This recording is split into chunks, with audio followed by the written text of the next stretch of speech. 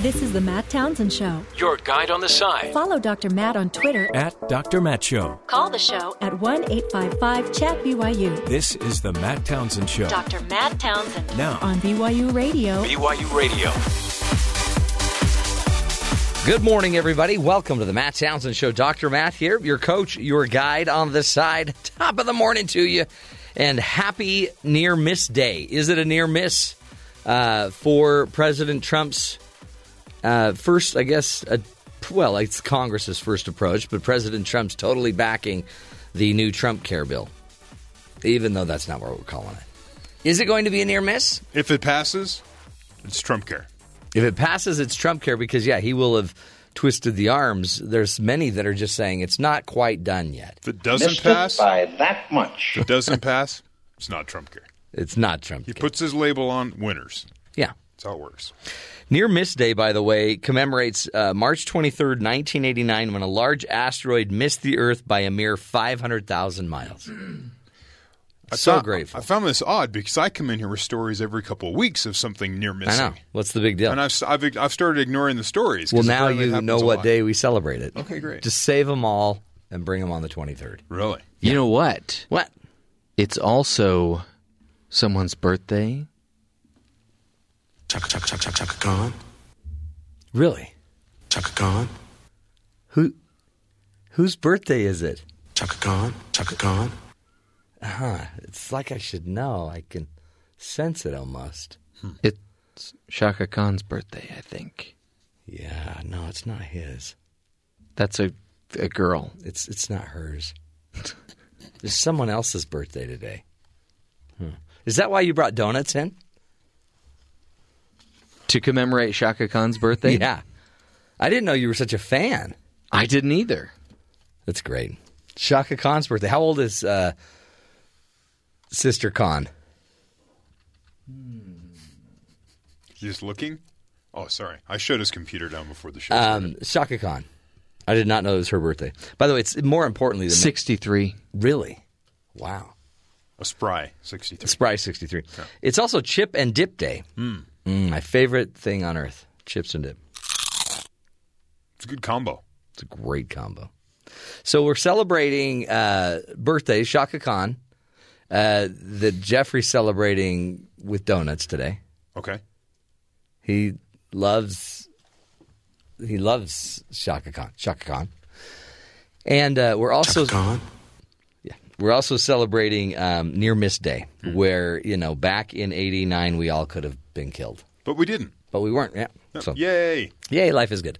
So we'll get to all of that fun, plus some empty news coming up, some news you may not even know you need. And we'll be doing an interview with Dan Mann, who's the author of the book, The Art and Science of Influence. If you could figure out what it takes to influence people, you might have a pretty powerful little trick there, a little trick in your, a quiver, an arrow in your quiver, your trick quiver. Wow.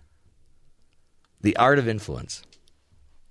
It's the art and science. Do you have some thoughts on how one goes about doing such a thing? Yeah.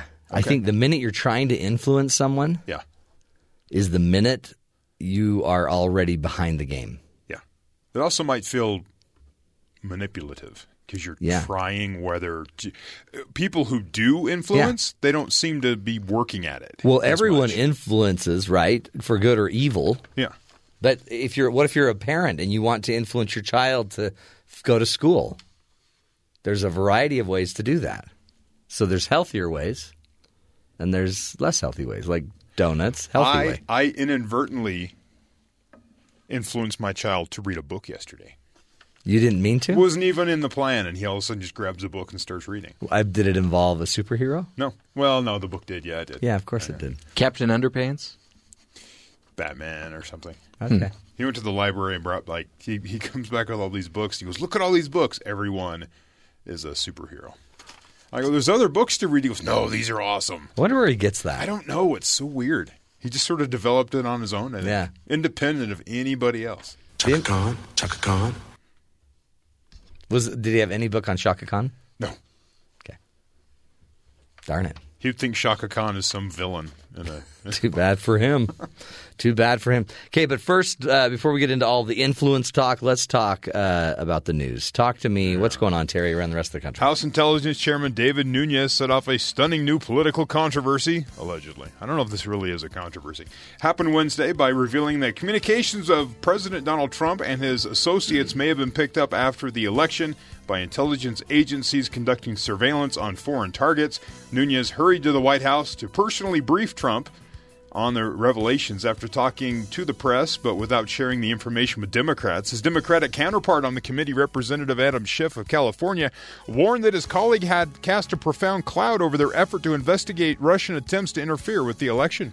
The chairman will need to decide whether he is the chairman of an independent investigation into conduct which includes allegations of potential coordination between the Trump campaign and the Russians, or he is going to act as a surrogate of the White House because he cannot do both. And unfortunately, I think the actions of today throw great doubt into the ability of both the chairman and the committee to conduct the investigation the way it ought to be conducted. I have expressed these grave concerns with the chairman. So when you're conducting an independent investigation, do you run to one of the primaries of that investigation to tell him everything about it? Oh, yeah. Is that what you do? Is that common? He kind of did what, like when the teacher gives you a really hard math problem. Yeah. And she says, whoever solves this problem first gets this candy. And he's the kid that got the problem solved and then sprinted to the teacher. Yeah. Yeah. But you know what? Maybe there's something like that's amazing that kind of supports the fact that Trump was inadvertently captured and something was inappropriate. So maybe today he'll give us information, or by Friday, that will blow our minds, and we'll all be like, what? Yeah. What's going on here? The other side that was funny was the Trump side of this kind of waving a flag of victory that, look, there was a wiretap. See? And they came back, no, this isn't a wiretap. The NSA was listening to somebody else, and you guys called them. Yeah. So now you're calling someone the NSA was investigating. That's not necessarily a win. That just casts more questions as to why are you talking to someone that is having some sort of issue with the NSA. Now, remember, this was the same guy, though, that had cleared him and said, we have nothing. There's nothing. Yeah. There's nothing. And then there was new information the next day. Isn't that weird? And it kind of ticked him off, so that's why Nunes went over to talk to him. He also had a huge backlash from his own party and his own constituency on why are you not doing something. Right. I've had some backlashes, too. They hurt. No. That's a back rash. That's different. No, like lashings to your back. Oh, you had that? Yeah. Oh, yeah. Horrible. New last night, CNN reporting that the FBI is reviewing information that counterintelligence investigators believe may show coordination between President Trump and Russian operatives to potentially release information to hurt Hillary Clinton's campaign before the 2016 presidential elections. Now, there's that investigation. Oh, boy. Here we go. President Trump defended a number of his baseless claims in a head-turning interview with Time magazine published this morning, which pushed by reporter Michael Scherer about sharing conspiracies that he couldn't verify as true. Trump became defensive. He goes, I know you are going to write a bad article because you always do. After touting his ability to have predicted Brexit and reiterated his false claim that 3 million people voted illegally in the election, Trump explained, I inherited a mess, so in many ways, hey, look, in the meantime, I guess I can't be doing so badly because I'm president and you are not, you know? Neener. Another feature of the article is where the president reminded the reporter about the 10 times he predicted future events that in some way came true. See? So, I can empathize with President Trump because I feel like every time I go home and it's the end of the day, I've inherited a mess. Look at this. What happened today? My girls just trashed the place. I know. You got to clean it up. Top Republican legislative priority in peril. Donald Trump dangled possible changes to the health care bill Wednesday aimed at placating conservatives threatening to torpedo the legislation. Well, that was a very descriptive sentence there. Yeah. The White House seemed to make progress after GOP opposition had snowballed the day before the showdown House vote. Trump huddled at the White House with 18 lawmakers, a mix of supporters and opponents. Vice President Mike Pence saw around 24 House and GOP leaders. They held countless talks with lawmakers at the Capitol. The sessions came as leaders rummaged for votes on a roll call that they can ill afford to lose without diminishing their clout for the rest of the GOP agenda. Most GOP opponents were conservatives, asserting that the legislation demolishing former President Barack Obama's health care law did not go far enough.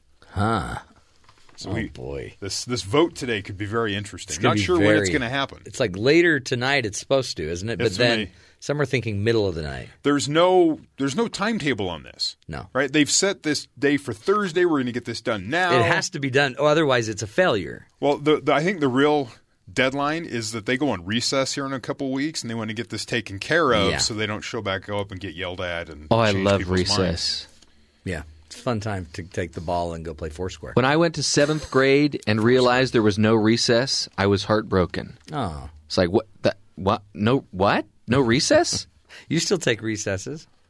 Finally. Yes. How much do you like cheese, Matt? Oh, on my cheese meter, I'm a 9. You're a 9 on your general Whoa. cheese? Yeah, 9 out of 10.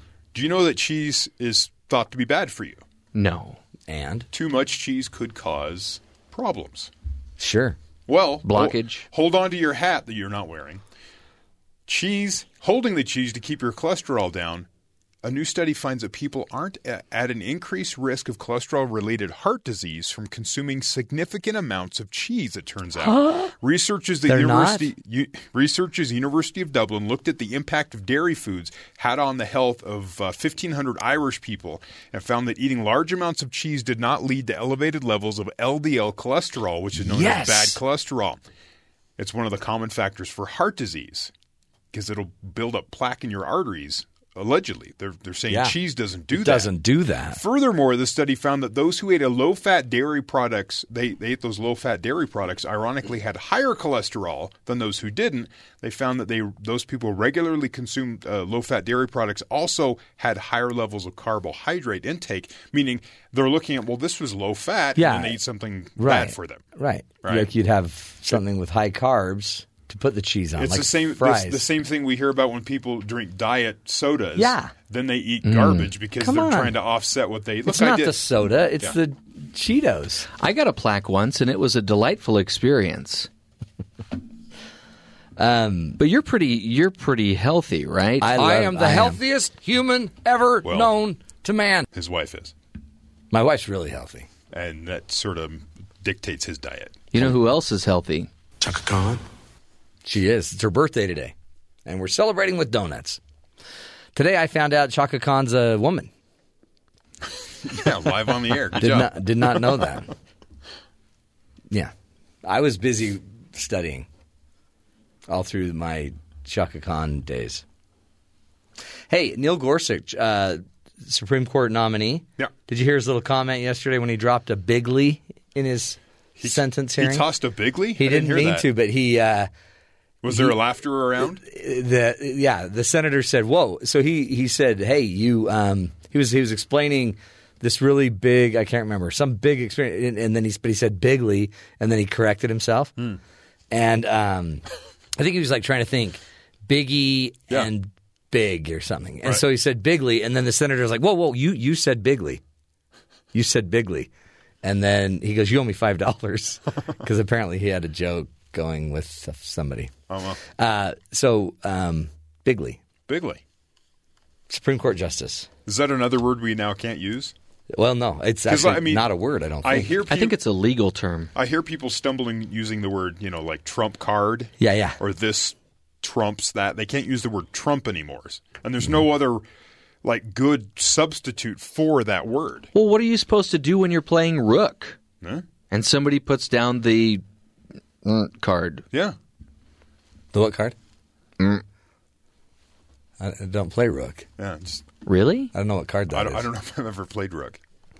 I think Trump's usually saying big league. Yes, but he says it so quickly, big league. So people were. So now Neil Gorsuch is on it. That's what it was explained as. Yeah. I'm not sure if that's true. He might be saying bigly. Let me just tell you, Donald Trump seems like he might be getting himself deeper and deeper into the mire. He's just getting bogged down. So what he might want to do is just don't do any more interviews for a while. And right now... Well, he did that. He had an interview today. He claimed the wiretap and then sat out for a week. Yeah. So sit out a month. It didn't go... Yeah. Just sit out a month and instead just go get results. Yeah. Right? Just get results. Quit talking, because now that whole Time magazine interview, it's going to get him in trouble. Of course. the neener aspect Yeah. of it. I'm president, you're not, so it's going pretty good for me. One of us is president and the other is not. So we know who the winners are. Okay. Jeff, really, why did you bring in donuts? Let's get real. Your wife thought about you. She thought I might want to share Joy. donuts Share with the joy. others today. What a great woman. Seriously. She's amazing. She is amazing. My wife I'd bring in seeds. That's probably what I'd bring in. I'd bring us all Seeds? some seeds. Sunflower? Probably. Just some seeds to chew on. Do you ever wish that your sunflower seeds were all de-shelled for you? Yes. Now that is luxury. That's some serious, you can pound those. Have you ever had sunflower seeds covered in chocolate? No. Incredible to die for. Wow. And they're shelled as well. Because that would be horrible. You'd just be licking chocolate off shells. Hey, got a great show coming up, folks. We'll take a break. When we come back, we'll be talking about the art of science and influence. Stick with us. This is the Matt Townsend Show, helping you be the good in the world.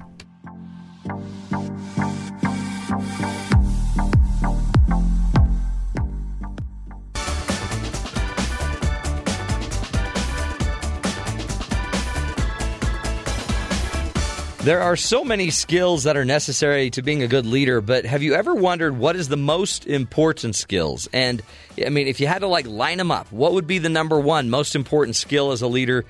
And how do you actually go about improving your leadership skills?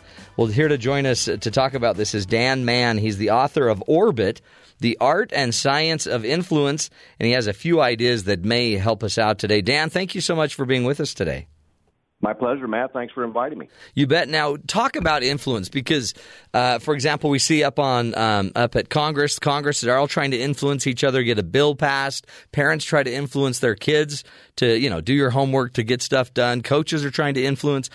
But influence can be for good or ill, right? And we're constantly influencing, aren't we? Well, we are constantly influencing one way or the other. I think the goal for my book are those of us that are influencing for good and intend to see a cause come to fruition, get results, and really, through influence, help the person being influenced to reach their potential and become more than they are. So is that how you define influence, or how would you define it? I would say what a great question. I would actually say influence is both a noun and a verb. And in the context of a noun, it is someone under the influence or being influenced, as you would say, perhaps the moon orbits and is under the influence of the earth.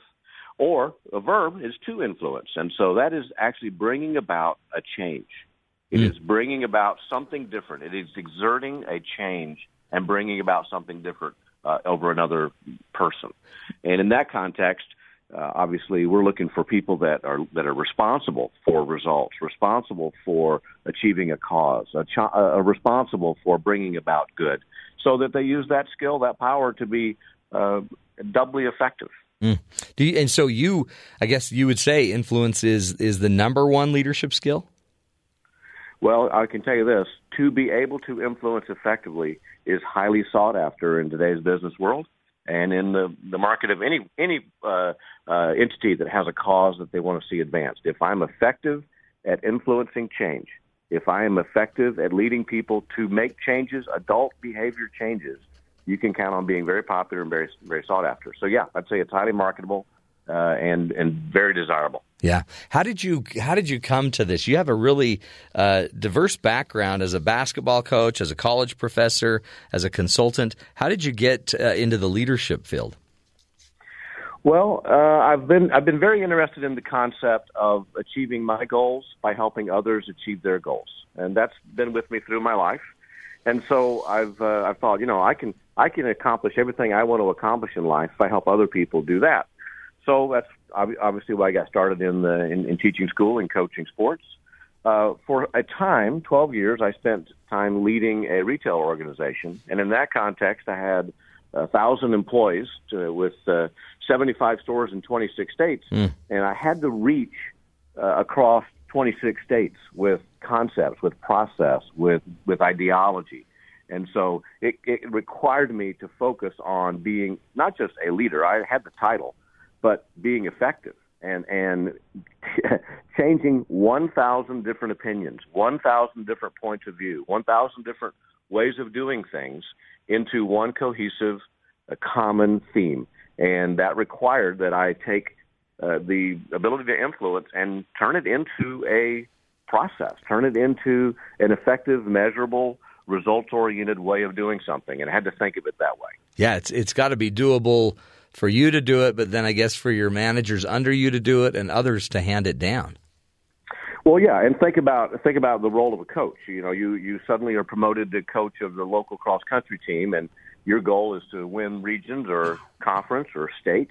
How are you going to influence change? How are you going to get those times down? How are you going to bring about a different type of result than the team had last season?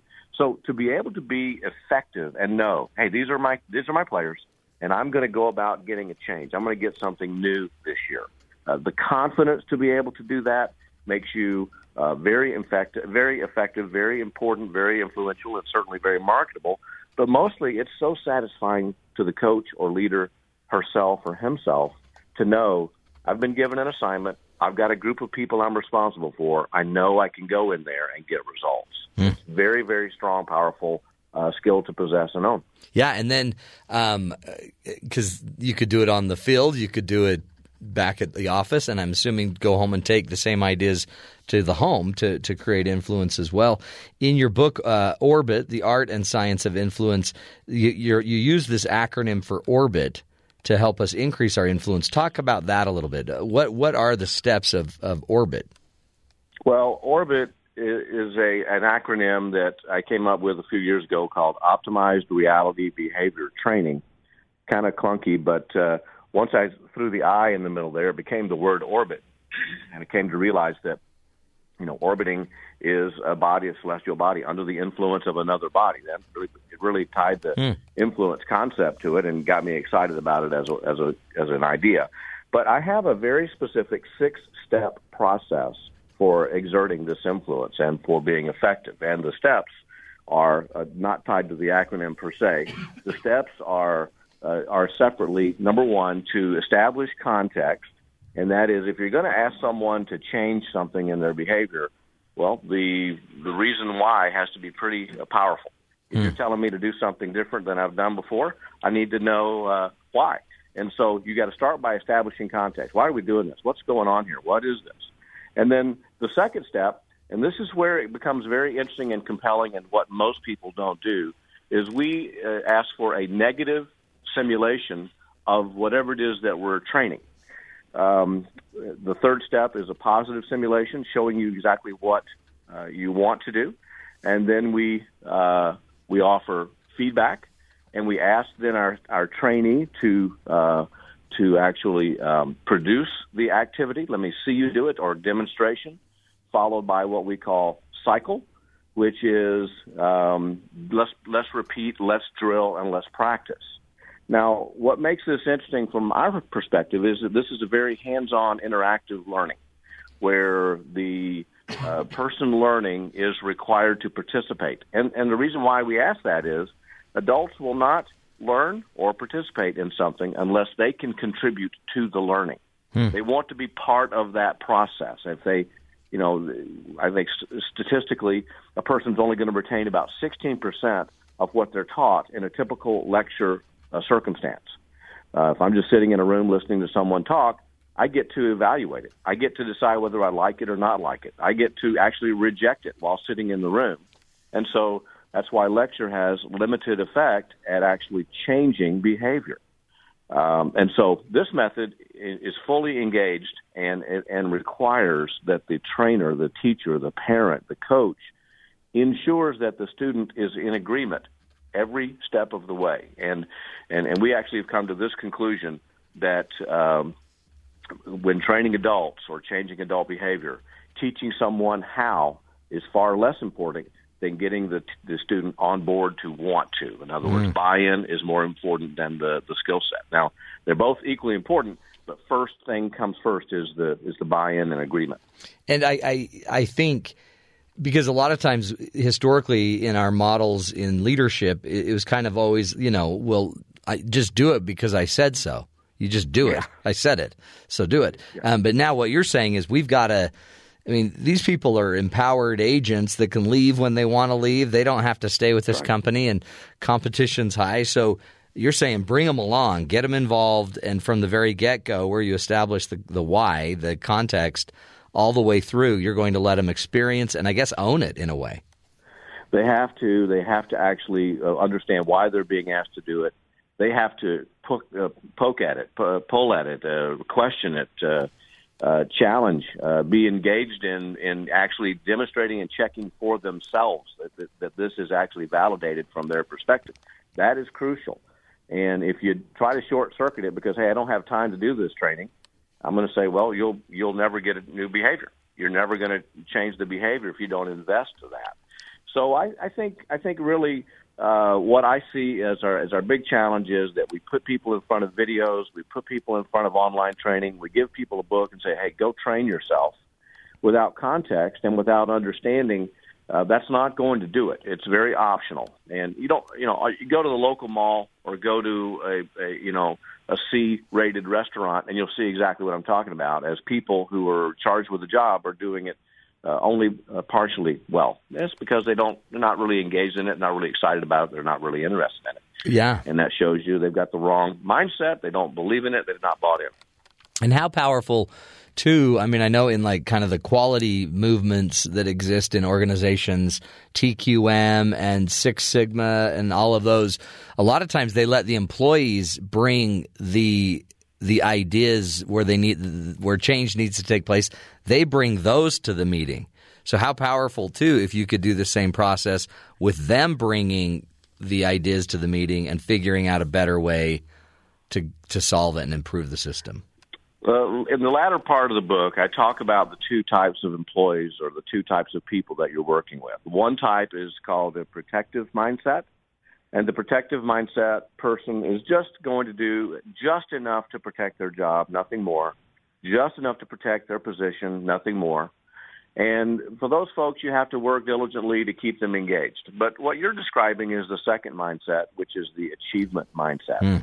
And when you've hired the achievement mindset, or you have retained the achievement mindset in your cause, that person is motivated by setting goals and achieving goals. They get themselves up in the morning. They set themselves annual goals. They make decisions to do things because they want to do them.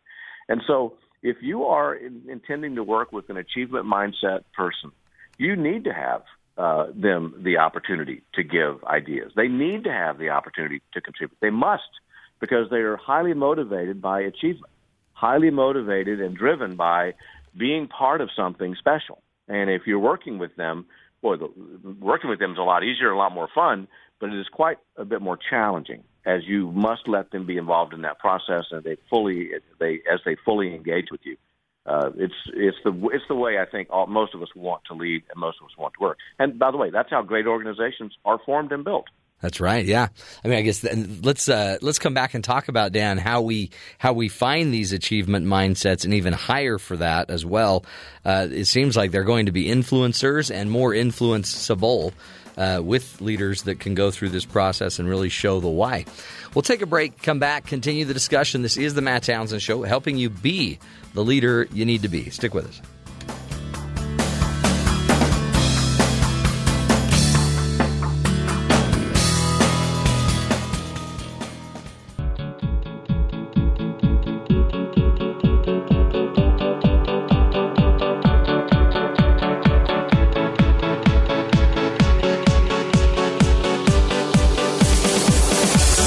Welcome back, friends, to the Matt Townsend Show. Today we're talking the art and science of influence from the book Orbit, The Art and Science of Influence, written by Dan Mann, who's on the phone with us. If you go to his website, orbitinfluence.com, you can gather more information about his program and the book as well. Dan, again, thank you for being with us today. My pleasure, and I really appreciate the insight you're having with the questions. Thank you so much. You bet. You bet. Can we just keep going all day? We really could. I actually could. Yeah. Hey, talk to me, because in your list of behaviors, your process, your 6-step process, you talk about negative simulation. So as you're trying to influence them on something you need them to do, you suggest you bring up negative simulation of the event that, kind of, I guess, why we need to change it is because this happens. And then you talk about positive simulation. Talk about that a bit, because it seems like a lot of times in organizations, we almost don't allow negative simulation of anything. It's always kind of the ideal simulation we work on. Well, you've at the core of why I think this program has been so effective for so many, and it is the negative simulation piece. The reason for having a negative simulation, I'll give you a very specific example in a moment, but the reason for having it as part of this process is so that the student or the person you're working with will come without fail to the conclusion that there is a better way to do it than the way they're doing it. The negative simulation has the opportunity to let them experience it negatively and confirm, wow, I do not want to do it that way. That absolutely is not the way to do it. I am fully looking for a new way to do it. Yeah. And so you want to create that commitment to a better way by showing them the negative. And here's my example, and this really profoundly launched me in this direction. And it's from the story of Captain Sullenberger, who the U.S. air pilot who landed in the Hudson after losing both engines. After that incredible miraculous landing, they asked him, how did you do it? You're an incredible pilot. How did you do it? And his answer was really inspiring to me. His answer was this. He said, we did what they trained us to do. And you dig into that a little bit more and go, wow, that's some pretty good training. What they're training airline pilots, how they train airline pilots to be successful in those environments is they put them in those environments hundreds of times through a simulation. And so they go into a very expensive, very well-designed simulator, which mimics the flight of a plane, except it's not flying in the air. It's in a safe warehouse somewhere on hydraulics. And they put these guys through all kinds of bad things, ice on the wings, wind shear, losing an engine, all the things that you don't want to have happen. And they say, look, give it a try. It's like being thrown into the deep end of the pool. That's how I learned, by the way. Yeah. Well, there you go. So they learned with wind shear that they made a mistake, and the simulation punishes them, shows them, wow, you just crashed. Why? They get to go back and look at it again. Why did that happen? What happened? Well, I didn't pay attention to this. Or it's almost a guided self-discovery through the negative. And this same premise can be taught it can be applied to most anything you would want to teach. What doesn't work? Why you don't want to do that? And so if you bring that component, and it's a very challenging part of the component for the trainer, and it may seem like a long couple of steps to go through, but what you have is a highly developed learning experience for the student where they go, wow, I'm completely committed to not doing it that wrong way because I see the pain it causes when I do it. And if you can create that, your learning is profound, and you don't need to go back and do it again. It's learned, it's adapted, and now we're on to the next thing. Yeah, it's almost every step that you're describing is really about kind of converting or letting the person kind of self-convert to the influence you're trying to give them. So instead of forcing the influence down on them, you're just allowing them to internalize it step by step. That's right. And each step of the way, I'm checking in and going, what did you hear? What did you see? What do you think? What's your opinion? And in doing so, again, I'm ensuring that I'm making progress. And once they say, yeah, I agree, well, that's not enough of an answer. I need more specifics. Tell me a little bit more about that. Ultimately, when they get to step 4, demonstration, that's where we actually prove that they've been telling us the truth. They've confirmed and confirmed and confirmed, and we say, now you try it. Well, when they're actually doing it in the correct way for the first time, that's when you'll see, yeah, they've bought in and they're actually attempting to do it the right way. Have you tried this same model in parenting? Because it seems like it would work brilliantly. I certainly have. There are quite a few stories. I have 4 children, My youngest is just finishing up his senior year at UNC Charlotte, and so I've got a little track record there, and I can think back to the days of teaching my boys, my two youngest are sons, and teaching my boys how to mow the grass. Yeah. And so when you get to the negative simulation, you show them the discharge of the mower and the danger associated with the mower, and you talk about the pets and where the pets are, and you show how if your older brother is over there using a weed eater and you're on the mower, what the danger is for the discharge and the discharge for the weed eater, and you show and demonstrate what could happen if this, and begin to picture and simulate that. Then you show them the way to prevent that from happening, and in contrast to the negative, you fully engage with them. So going through this process has been very helpful to me, and from that to washing dishes to doing clothes. You know, the hard part for us parents is establishing context around why they should want to mow the grass. Exactly. and you know, so that's always the challenge. What's in it for me is one of the questions you have to answer for the child. What's in this for you? And how do you, because that's a really good point too, with whether it's leadership management and this, because a lot of people push back on the idea of trying to influence others. Except the reality is, if I own a business, I need you to be operating safely and at optimal levels. So let me show you how I think we could do that. How do I get you to buy in to the fact that this is what I want, whether you want it or not? You need to do this to like operate the lawnmower safely, or how do you get them to convert and almost give you their will, really? Well, it's a shared will, actually. And I talk about at the very beginning how anybody that has a cause or has a company should have a compelling vision for why they exist. And if you expect to influence and change adult behavior and bring people together for that common good, there has to be a more meaningful, higher reason why it exists, besides just making more money or acquiring more market share.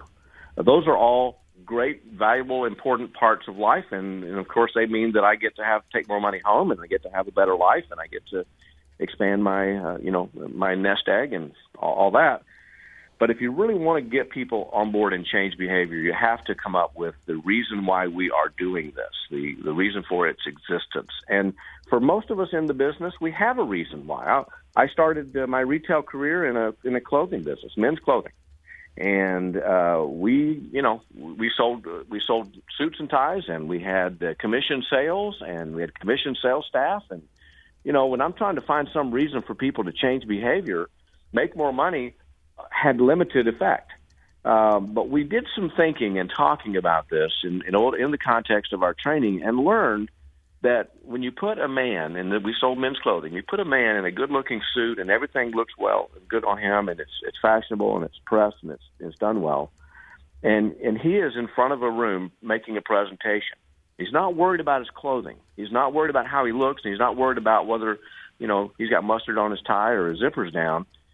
He's more confident. He's focused.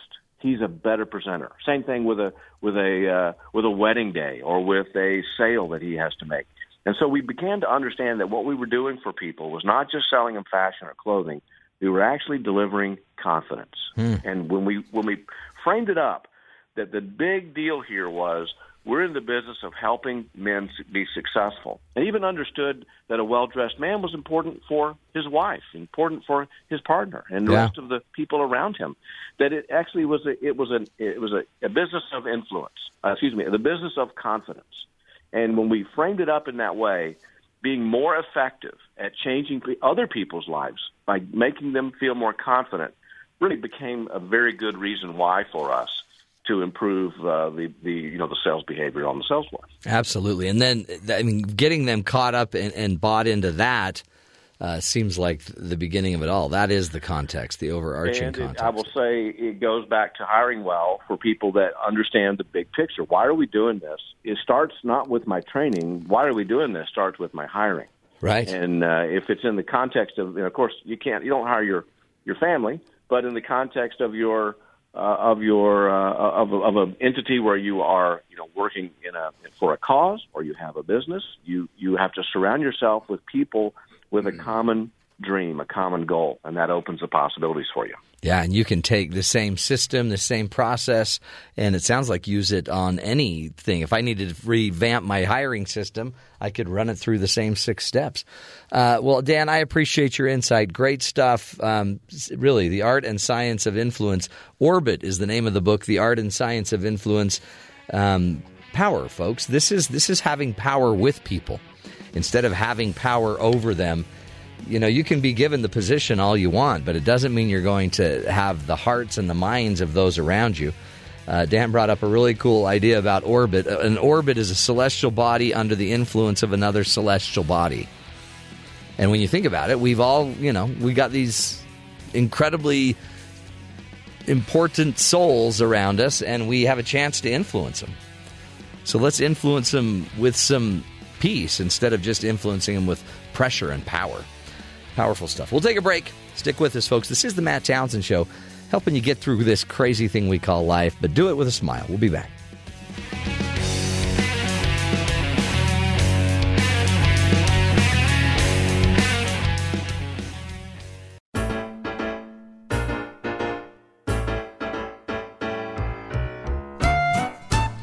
Welcome back, friends, to the Matt Townsend Show.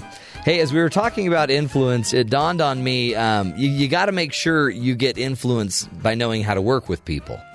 Jeffrey, for example, brought in donuts today in an attempt to influence positively. That's why, yeah. And it's also Shaka Khan's birthday. Chaka Khan. But a lot of people try to get their influence other ways. You got to be careful. And Stephen Covey used to teach this, that whatever you put at your center is going to run you. So he would always say, put principles at your center. That way you're not going to be run, down the drain. Donald Trump had a really interesting problem, I guess. I don't know how else to put this. Just one? Just one problem. Apparently, he has his net worth has dropped. He's no longer as wealthy as he once was. His fortune has dropped $1 billion since last year, according to Forbes. Maybe that's why he became president, because the whole billionaire thing wasn't working out. It was his backup plan. But now what's happened is he's moved from about 320th on the richest list, Forbes richest list, to about 550th. Oh, that's got to be embarrassing. It's when he walks in a room full of people, do they all just stop talking and look at him? Well, but he would still in the interview say, hello, I'm on the list. I'm on the list. Are you on the list? You're not on the list. So wait, he's number what? I can't look at the number 500 because something? I actually have I have a blocker on my phone. Oh, the ad blocker. I have an ad blocker, Sir, and I'm I'd have afraid to the list sell my stops. soul to get on the New York Forbes Post. is always like, can you turn that off? Yeah. Then you can see all our wonderful I'm stuff. not going to show you anything till you let me in. The list stops at 500. But he's I'm about afraid we can't 500 let you and something on the list now. And a drop from 320 or something. Missed it by that much. But there is good news. So if you want other influence, 7-Eleven apparently has done a little end around. They have. Google, UPS, Amazon. When it comes to drone delivery. Yeah. Now, we had someone on earlier this week about the future of drone delivery. Yeah. It's looking good, but it's complicated. Yeah. So 7-Eleven, this was back in December, so they've been doing this for several months now. But 7-Eleven, the world's largest convenience store chain, shared new numbers from its drone delivery experiment. 77 customers in Reno, Nevada, in December received items ordered from 7-Elevens delivered to their doorsteps. Items. All 77 flights were from one store to a dozen select customers who live within a mile of the shop. You know what? This is a 7-Eleven worker's dream come What does true. it take to be a select customer of a specific 7-Eleven? Not much. All they got to do now is that little taquito that's been spinning. Right. Now they can just throw that in a bag, hook it on a drone, and fly it down to Larry's house. It marks the first regular commercial drone delivery service to operate in the United States, flying ahead of other potential bigger drone delivery projects, which we talked about. Yeah. Amazon Prime Air is what they're calling their service. They made some deliveries in the UK. Yeah. Right? And they televised it and put it on videos and all this. But nothing here in the United States. 7-Eleven apparently beat them all. It says here this wasn't and they're working with a company called Flirty. That's who's flying the drones, is Flirty. My name is Jimmy from Flirty. Yeah. So the 7-Eleven drone service, it is in Reno, a populated urban suburban area, which poses potential more complex set of challenges. Jeff was just in Reno.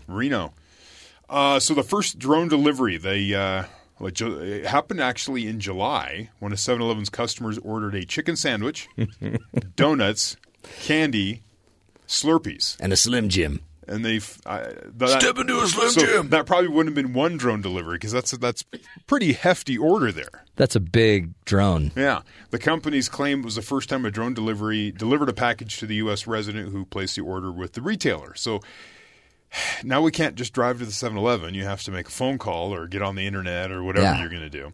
There'll be some app, something for you. In November, the drone delivery service customers ordered food, beverages, mostly over-the-counter medicines.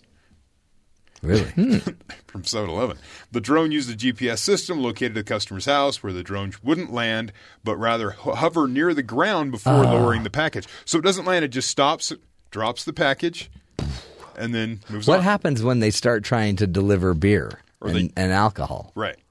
This is going to, I mean, honestly, it might be safer. The drone's going to get a little tipsy. And it says all the deliveries happen within line of sight of the drone pilot, but it was autonomous. Interesting. So they're ready to jump in if there was a problem, but, they're delivering a Slurpee. Come on. Okay. You know what? How great is it that we beat the Russians with the drone delivery? We did. We didn't. 7-Eleven did. And it said, on average, the items were delivered within 10 minutes of the order. Holy cow. That's service. How fast can I get my little 3-day-old hot dog? Stat! We'll take a break, folks. This is the Matt Townsend Show, helping you find and be the good in the world. Stick with us.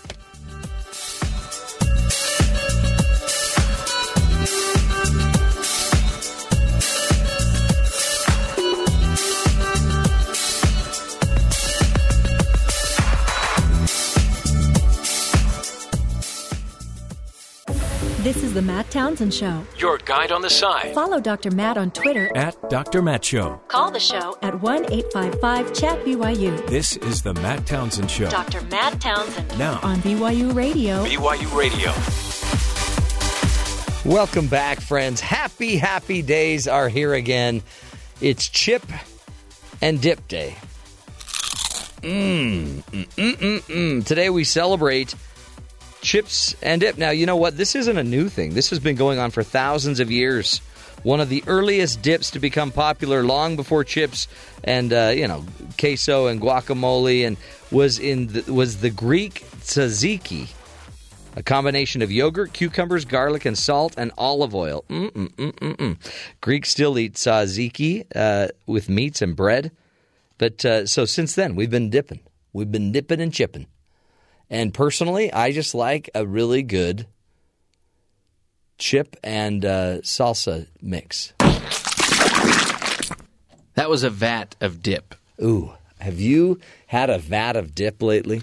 I don't think you're supposed to have a vat of anything. I think that is when it becomes unhealthy. Once it reaches the vat threshold. I disagree. What about a vat of love?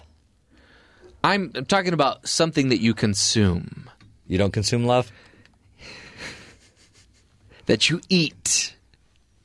Okay, that changes it. Yes. Now, you like, I hear you really like cheese in a can. That would be Terry. Oh, is likes that his Terry? bacon cheese whiz. Well, I purport to. I don't know if I actually do.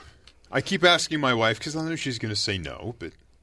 Do you eat so much cheese in a can that it's coming out your nose? Only if you say something really funny. In the middle of the cheese in a can. I'm not big into the cheese in a can thing. I don't like that. No. I mean, yeah. I've had bad experiences with it in my past. People have abused me with cheese in a can. So welcome to the show, folks. It's Near Miss Day as well. This is the day we celebrate a near miss. In 1989, an asteroid came within 500,000 miles of Mother Earth. Missed it by that much. And since then, we've had dozens of other examples of near misses. Now we're reporting them apparently every week, you know. Before it was so big that we had to have a day for it. But remember that, because you know what? There's a lot of near misses you may not even know about. Today on the roads, it was raining like crazy, and we have driving up from the freeway to BYU Broadcasting Center here. It's like driving Le Mans in the middle of a rainstorm because the roads are crazy, they're windy, lots of construction, and a lot of people apparently have horrible wipers because everyone was all over the place today. It was a free-for-all. And I'm lucky I had a bunch of near misses.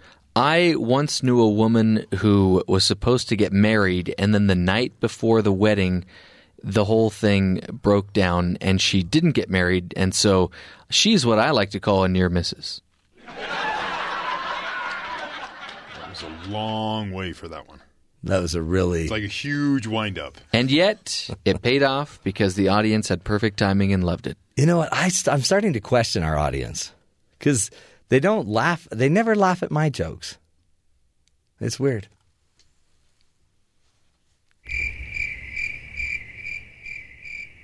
They're always quiet and reverent. Reverent is an interesting word in that sentence. Yes, it is. So happy Chip and Dip Day, Near Miss Day. We also are going to be talking, one of my favorite interviews we'll be replaying with Dr. Tim Pychyl. He is he's going to help us with procrastination. We're going to solve the procrastination puzzle. I don't know. He's been on the show 2 or 3 times. I love him. He really helps us understand human nature, why we procrastinate, and the real science behind it. So if you tend to delay when you should be getting busy, this is the guy you got to listen to, Tim Pychyl. That'll be in a minute. Also, we're going to do some empty news, including, you won't believe this, man, a naked man rescued from a California shop after a fall. I will believe pretty much anything on this show. Will you now. really? Oh, yeah. That's smart. Chick Shumway will be joining us. He's got an interview with this man. Well, I think he just gets a quick soundbite from him because I don't know that the man had much to say. Oh, really? Shy? At the time. Was he shy? Yeah, well, he was in his birthday suit. Yeah. Speaking of birthdays. Yes. It's a very special day today. It's Shaka Khan's birthday. Chaka Khan. Found out today she's a female. I am so not into pop culture ever. I really don't care about it. But nobody else's birthday is today. But except you brought donuts in, so I was thinking it was your birthday. When is your birthday, Jeffrey? That's kind of a direct question. Exactly. That's why I asked it right to your face on the air. You don't need to give us your soc. Just give me the month. The month? Yeah. The month. He's making something up. The month is currently March. Okay. This is weird. Did you see his face on that? Yeah. He doesn't want to give his birthday. Well, mine's May 8th. Who cares? Yeah. May 8th. Fake news. Put it on your calendar. He's not giving his birthday. It must be today. You think so? Why else would he know Shaka Khan's birthday? Because he's I mean, it seems kind of... He knew his birthday was on the same day as Shaka Khan. Chaka Khan. Chaka Khan. Like on my birthday? Yeah. Eleanor Roosevelt. Really? Except she's dead, of course. Oh. I don't know who has a kind birthday of a on my downer birthday. now. I'm going to go look it up. Let's get to the headlines. Terry, what's going on around the rest of the country? The quote was, "Somewhat I do," President Trump said Wednesday when asked whether he feels vindicated by House Intelligence Chairman Devin Nunes's claim that the NSA surveilled his transition team. "I have seen intelligence reports that clearly show that President-elect and his team were monitored," Nunes told press several hours earlier at a conference. It had nothing to do with any criminal investigation. The surveillance was not related to Russia, Nunes additionally said. Nunes went on CNN and said that the monitoring by the CIA was not this whole wiretapping that President Trump brought up before. This is information that was brought to me. President Trump said that he felt somewhat vindicated by what you told him today. Just to be clear, there's still no evidence that President Trump himself was wiretapped. That is correct. That is correct. What would you say to Democrats out there on Capitol Hill who say it looks like maybe you're trying to give President Trump and the White House cover for this falsehood that he told a couple weeks ago? Yeah, well, look, I said the day after or 2 days later to all of you that I was quite confident that President Obama did not order a wiretap on Trump Tower. However, I have said for a long time that I was worried about incidental collection because... No, he did say that. He was worried about that because what happens is they'll listen to people, other people get on a phone, then they go, who's this guy? And because they are now part of that investigation, then they can listen to that person too. Well, and it's weird too because then President Obama loosened the laws so that once this is out there, they could spread it between all the other agencies. Right. And then there's also what's it called? When they take your name, normally in intelligence settings, you don't know the person's name because it's hidden. It's masked. And they unmask it. And once they unmask it, and they apparently unmasked Mr. Trump's name. Right. Or it was so obvious that it was him that it didn't matter because they had some nickname or whatever. Right. He probably said tremendous quite a bit in the context of the conversation. According to a CNN report, advocacy groups led by Charles and David Koch are promising to create a new fund for Republicans' re-election races in 2018 for Republicans who vote against the current proposed health care bill. We want to make certain that lawmakers understand the policy consequences for voting for a law that keeps Obamacare intact. Americans for Prosperity President Tim Phillips said it is an explicit effort to influence the vote for the American Health Care Act, which is up for a vote in the House sometime today. So if you vote for it, these guys are going to campaign against you. Yeah. I voted for it before I voted against it. It's a famous saying. Yeah, it's wonderful. Assured of support from majority of Republicans, Supreme Court nominee Neil Gorsuch wrapped up day 2 of Senate questioning Wednesday to glowing GOP reviews, but complaints from frustrated Democrats that he concealed his views from the American public. Gorsuch, a federal appeals court judge from Denver, refused repeated attempts to get him to talk about key legal and political issues of the day. But he did tell Senator Dianne Feinstein, is that right? Yeah, Feinstein? yeah. I always get that mixed up. Dianne Feinstein, who worried that Gorsuch would vote to restrict abortion. He said that no one is looking to return us to horse and buggy days. So he's not looking to walk back any rulings, any laws. There's no agenda. He's going to discuss what's in front of him that day. Aside from a few uncomfortable moments, Gorsuch generally maintained a mix of earnest talk about respect for prior court decisions, a pledge for absolute independence. When you put on the robe, you open your mind, he said. Yes, you do. He went on with some folksy humor that led to lighthearted exchanges with Republicans about his passion for fly fishing. Really? What's his name? Souter, I think, is a fly fisherman. There you go. I have never seen a fly fish, but I would imagine that they would be so annoying. And finally, more food news. We had food news in the first hour. Cheese. Yeah. Not necessarily as bad as they're telling you when it comes to the cholesterol level, but limited scope on the study. It was only 1,500 people. Have as much cheese as you want. Just don't eat a lot of carbs with it. Yeah. Allegedly. That's the lesson. Okay. The restaurant chain Hardee's. Yeah. In some parts of the country, it's Hardee's. Other parts, it's Carl's Jr. I imagine they serve similar food. Yeah. It's the same thing. Is it? So Hardee's looking to disrupt the breakfast market with the induction of the new Apocalypse Burrito. Pardon? The Apocalypse Burrito. The Apocalypse. And the Apocalypse Biscuit. Jeff, didn't you have an apocalyptic biscuit once? So, there's 3 types of pork in this Apocalypse Burrito. Yeah. 4 slices of ham. 2 sausage patties. Wow. Bacon pieces. Folded eggs. And American and Swiss cheese all wrapped in a warm flour tortilla. Holy If you fold cow. the eggs, though, that takes away some of the calories. Yeah, I like to fluff them up a bit and just put egg whites in my apocalyptic burrito. And the biscuit apparently is the same thing on a biscuit. Man alive, my chest tightened. The Apocalypse. I have pain radiating down my left arm. Is that something I should worry about? So what do you think? Is that a good choice for breakfast? You know what? I'd try it. I'm not going to not try it. I'll try it. What do you think of the name? Apocalypse. I hate it. Okay. That's a bad name. You just know that's going to be a sci-fi original movie here in the next year or two now. The Apocalypse. That's great. I think I read about that in the Bible. Really? The Apocalypse? Uh-huh. Wow. Maybe that's why certain religions don't like pork. Isn't that the instance where the devil goes into a pig? Isn't that the apocalypse? That was the one where I Am Legion. I think they... Legion, that's another good show. That's another good show, yeah. Yeah. I don't even know where you guys are going with that. Apocalypse. I'm still looking up birthdays. Today's Jeff's birthday. Is it really? Jeff, What? is your birthday today? What? Look me in the eye. It's his birthday.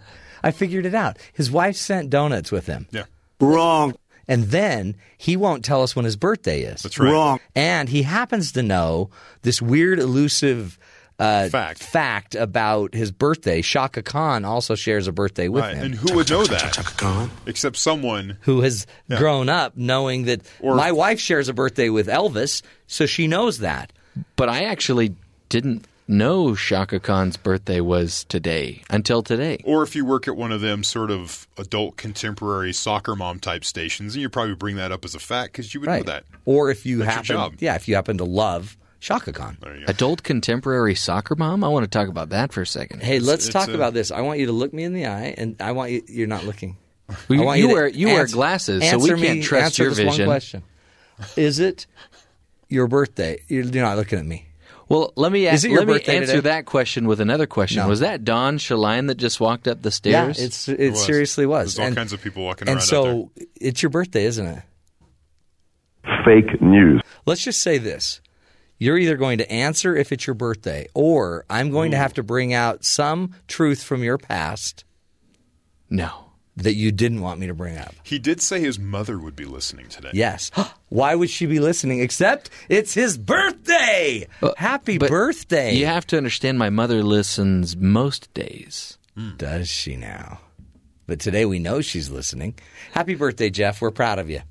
42 years young. You made it this far. Good job. This is great. Because isn't your birthday just a celebration of you not dying yet? Yeah. Okay. It's a celebration that you only have so many more years to live. Could that possibly be a more pessimistic view of your birthday? Yeah, you're a cynic. I'm sorry. The celebration of your birthday is the day where you get free popcorn from the movie theaters and a free movie from Redbox, apparently. I just found out. Well, why would you find that out?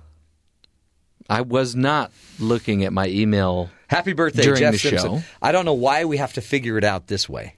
Right. On air. Yeah. I have to be like a sleuth to figure out things on my own He was show. dropping clues. Yeah. So he wasn't really trying. Well, and he's wearing that shirt that says, "Hey, it's my birthday." That too. Slap me. We'll have to do the birthday spanking machine. And he's been talking about that bounce house he's rented. Yeah. That's true. Sounds like, what's this all about? By the way, do you have any duct tape? Because there's just one spot that I need to patch up. Yeah. Nice balloons, by the way. This is a lot of fun, finding out about your birthday the day of your birthday. Thanks for bringing your own birthday treat, too. My wife got it for me. You still have not admitted it's your birthday. All the facts are there. You will not admit it. You better put dibs on one of these before they're all gone. I am. We're gonna get on that right now. We're gonna do the birthday spanking machine. Go get the producers to line up in the hall. Okay. And we'll have him do the old crawl through their legs while we all Should I spank bring him. our HR down to participate? Yeah, we want HR monitoring. Okay. You don't even have to say birthday spanking to these student producers. Just say there's free donuts in the studio. Yeah, don't tell them that yet. Yeah. And then they'll do anything. Listen. They'll do anything you ask if there's a free donut. Feeding frenzy. They don't listen to the show. Hey, let's really quickly do this one story about the naked man. Speaking of your birthday, naked man rescued from California sandwich shop after a fall. Rescue workers had to remove part of a wall to pull a man that was naked out of a sandwich shop where he spent the night trapped inside a narrow passage. This happens a lot. Yeah. A construction crew arriving at Napa, California job site Tuesday heard faint calls for help coming from the closed shop. Authorities say it appears the man fell into the shaft from the roof of the building. What was he doing on the roof naked? Well, I think it says it if you keep going. Construction worker told the television station that the man said he was looking for a wishing well. Yeah, that makes sense. That makes no sense. See, there's a reason. No. Oh, he was looking for a wishing well. But he probably told them that as, something that was just matter of fact. Oh, yeah. I was looking for a wishing well. What were you doing on the roof naked? I was looking for a wishing well. Oh, okay. That makes sense. Yes. Can you just turn around? We're going to handcuff you now. The workers removed the portion of the wall to get him out. But before they got him out, our own Chick Shumway happened to be on the scene. He's fast. He's super fast. And I think he was actually doing a story about wishing wells. that day. So here's Schick's catch of little audio. Sir, can you tell us how you got into this mess? There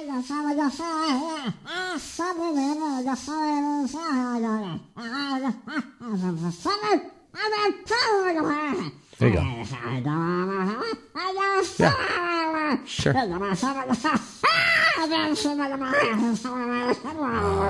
He's mad. Well, when you explain it that way, it doesn't Right. sound so crazy. Well, and how disappointed would you be when you had to spend the night there instead of being in the wishing well? By the way, Schick's jaw sounds like it's doing a lot better. I think it's healing. I'm so proud of him. Again, he's on it. Again, a day late, a dollar short. He's always first on the scene, fifth on the facts. Schick Shumway. Great guy.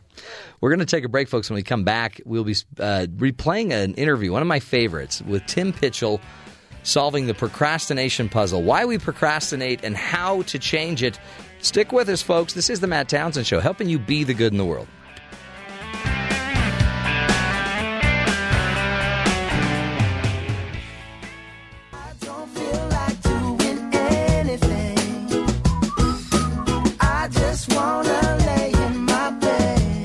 Just do it.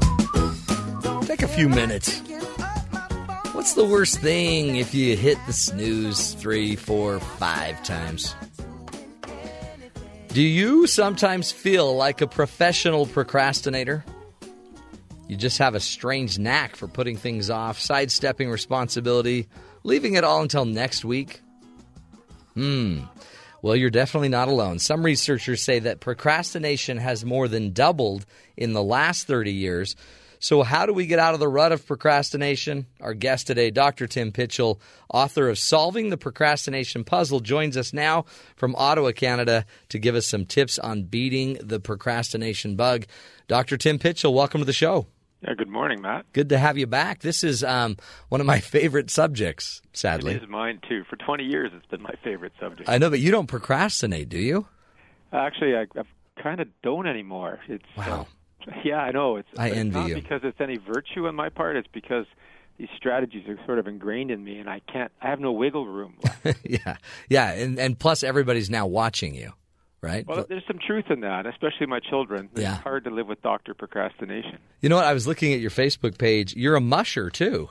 I am. I've been running dogs for as many years as I've been even longer than I have been studying procrastination. That's amazing. I mean, I guess, too, that's an interesting little hobby because you can't procrastinate your dogs, right? I mean, they'll die.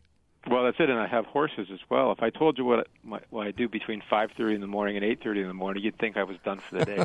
It's pretty scheduled, but at the same time, it's driven by my values. So, as much as some of these things are chores, like moving manure or picking up dog droppings, it's all part of things that matter to me. So, I mean, and that's a great motivator, right? Your value system should be, I guess, your consistent anchor. That's a really important point you've made. It doesn't mean I always feel motivated. Like, I really don't like this. It's really cold up here. Well, it's not actually that cold right now. It's below freezing, at least, and we've got lots of snow on the ground, not as much as we typically do. So for me to pick up horse droppings around the barn, and I try to keep that area clean, I have to scrape them first with a shovel and then pick them up with a fork. I do not enjoy it. There's no way I feel motivated ever. And so I have to use all of the strategies that I've learned from my research and write about to be able to do that. And, of course, once I do it, it really primes the pump for feeling good. But don't imagine for a minute that I walk around in a hyper state of motivation. I don't. And I think that's kind of one of the myths that we all walk around with, is that I have to feel like it. That's why I love the song you started with. Yeah. I don't feel like I don't want to. Yeah, that's the whole story. I mean, we could stop the interview right now. Yeah, we're done. That's the story of procrastination. We have that 6-year-old in us that says, I don't want to. I don't feel like I don't feel like it. Yeah. But it's true. And so what? You don't feel like picking up the droppings, and you do it because you have a higher purpose, I guess. Well, maybe. I think that I also just have these little strategies by saying, well, okay, I do want the droppings picked up. If I didn't have that commitment to it, I could let them pile up. But then there are costs to that, like the springtime would be a mess. And so sooner or later you pay the price. So I do know that. But so I'm walking out to the barn, and I could say to myself, oh, I won't pick them up today. I'll pick them up tomorrow. I'll feel more like it tomorrow. That's just a common saying. And I'm never going to feel like it. I never feel like picking up those droppings. So it's always the question of, okay, if I was going to pick up the droppings, what would I have to do right now? Well, on my way into the paddock, I need to grab that wheelbarrow. Oh, I can do that. I can grab the wheelbarrow. You see, I'm just taking baby steps towards it. So then I bring the wheelbarrow into the paddock, and I bring some sweet feed out for the horses, and I walk some hay over to the pasture, and I like that. I have to say I like the walk over to the pasture. And then I come back, and the horses are heading over to the pasture, and there's the wheelbarrow looking at me. Yeah. Right? So I think, okay, well, I'll just do a little bit around the back. I always just try to set the bar low. Yeah. Because otherwise it's overwhelming if I think I got to pick it all up. No, just get started. And that's my number one go-to. I always say, if I was going to do this, what would I do? Okay, I can do that. I'll just get started. And then the magic happens. And it's truly magical when you go from living in your head with all those negative emotions to just doing a little bit. I guess that's almost inertia, right? You just got to get going. Yeah, there's so much truth in that, but so much of it is just in our heads. Yeah. We play these terrible games. Early on in my research in this, and this is back in the 90s, my students and I, before smartphones were even on campuses, we put pagers on all these students, and we paged them throughout the day. And certainly early in the week when they had something to do and they weren't doing it, they'd say, oh, I work better under pressure, or I'll feel more like doing it tomorrow. And the great thing about following it through the week, it was that finally we get to a point where they're actually doing what they said they were supposed to do. And now none of them were saying, well, I'm so glad I waited till the last minute because I worked better under pressure. That didn't happen. Instead, they said, this isn't as bad as I thought. In fact, what we saw was a statistically significant difference in their ratings of difficulty and stress. Now, it didn't mean it wasn't a little stressful and it wasn't difficult, just it wasn't the monster they created at the beginning of the week that sort of paralyzed them. And so that's what happens when we just get started. We realize this isn't as bad as I thought. And the other thing that other researchers have shown us is that progress on a goal fuels our well-being. It's an upward spiral. Oh, really? So just getting started starts to fuel that magic thing. And that's why that notion of priming a pump is so appropriate. Just a little bit of water in the pump is necessary to get the pump to have some pull. Yeah. And I didn't realize, though, that it really, just any progress on it tends to, I guess, create a sense of maybe well-being. Again, you feel better. Absolutely. And that's why, a very big task, you're not necessarily going to finish it today, but you find a way into it. I really don't like writing letters of reference. It's my common example because they're high stakes for the students I'm writing for or for employees, and they're very difficult for me because I have to find the right words and I have to make sure that I'm writing to the right audience. And so it's something for me I'll just get this negative feeling about, I got to write that letter of reference. And I'll say, okay, I'm not going to write that letter of reference, but if I was going to, what would I do first? Well, I have to open up the email from the student and see who it's for. Oh, open up the email and read that. I could do that. And you see where that's going. Now I'm actually on task, even though I didn't say I was going to do it. So I read it and I say, okay, now if I was going to write this letter, but I don't really want to, what would be the next step? Well, I just have to open a blank piece of letterhead and copy and paste that address for the university over there. Oh, I could do that. I can do that. Yeah, and you know what? That's so true. David Allen, who's written the wonderful books amongst many, Getting Things Done, he captures it so well when he says, what's the next action? Because we don't do projects, we do actions. Right. So I always ask myself, what's the next action? And that's the bottom line for us. And then what that does, though, is it takes me out of all that rumination, all those negative thoughts I'm having. We get stewing in our own juices, and of course we want to escape that. Then we escape it by putting it off. And that's where procrastination has a lot in common with, say, gambling or overeating.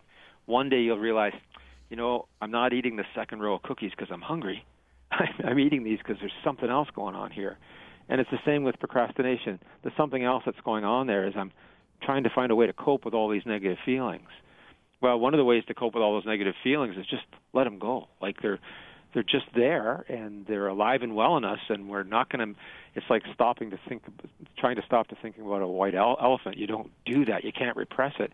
You just got to look past it, let it go, and go on in spite of that. And you can do that by just asking yourself the question, and getting into an action.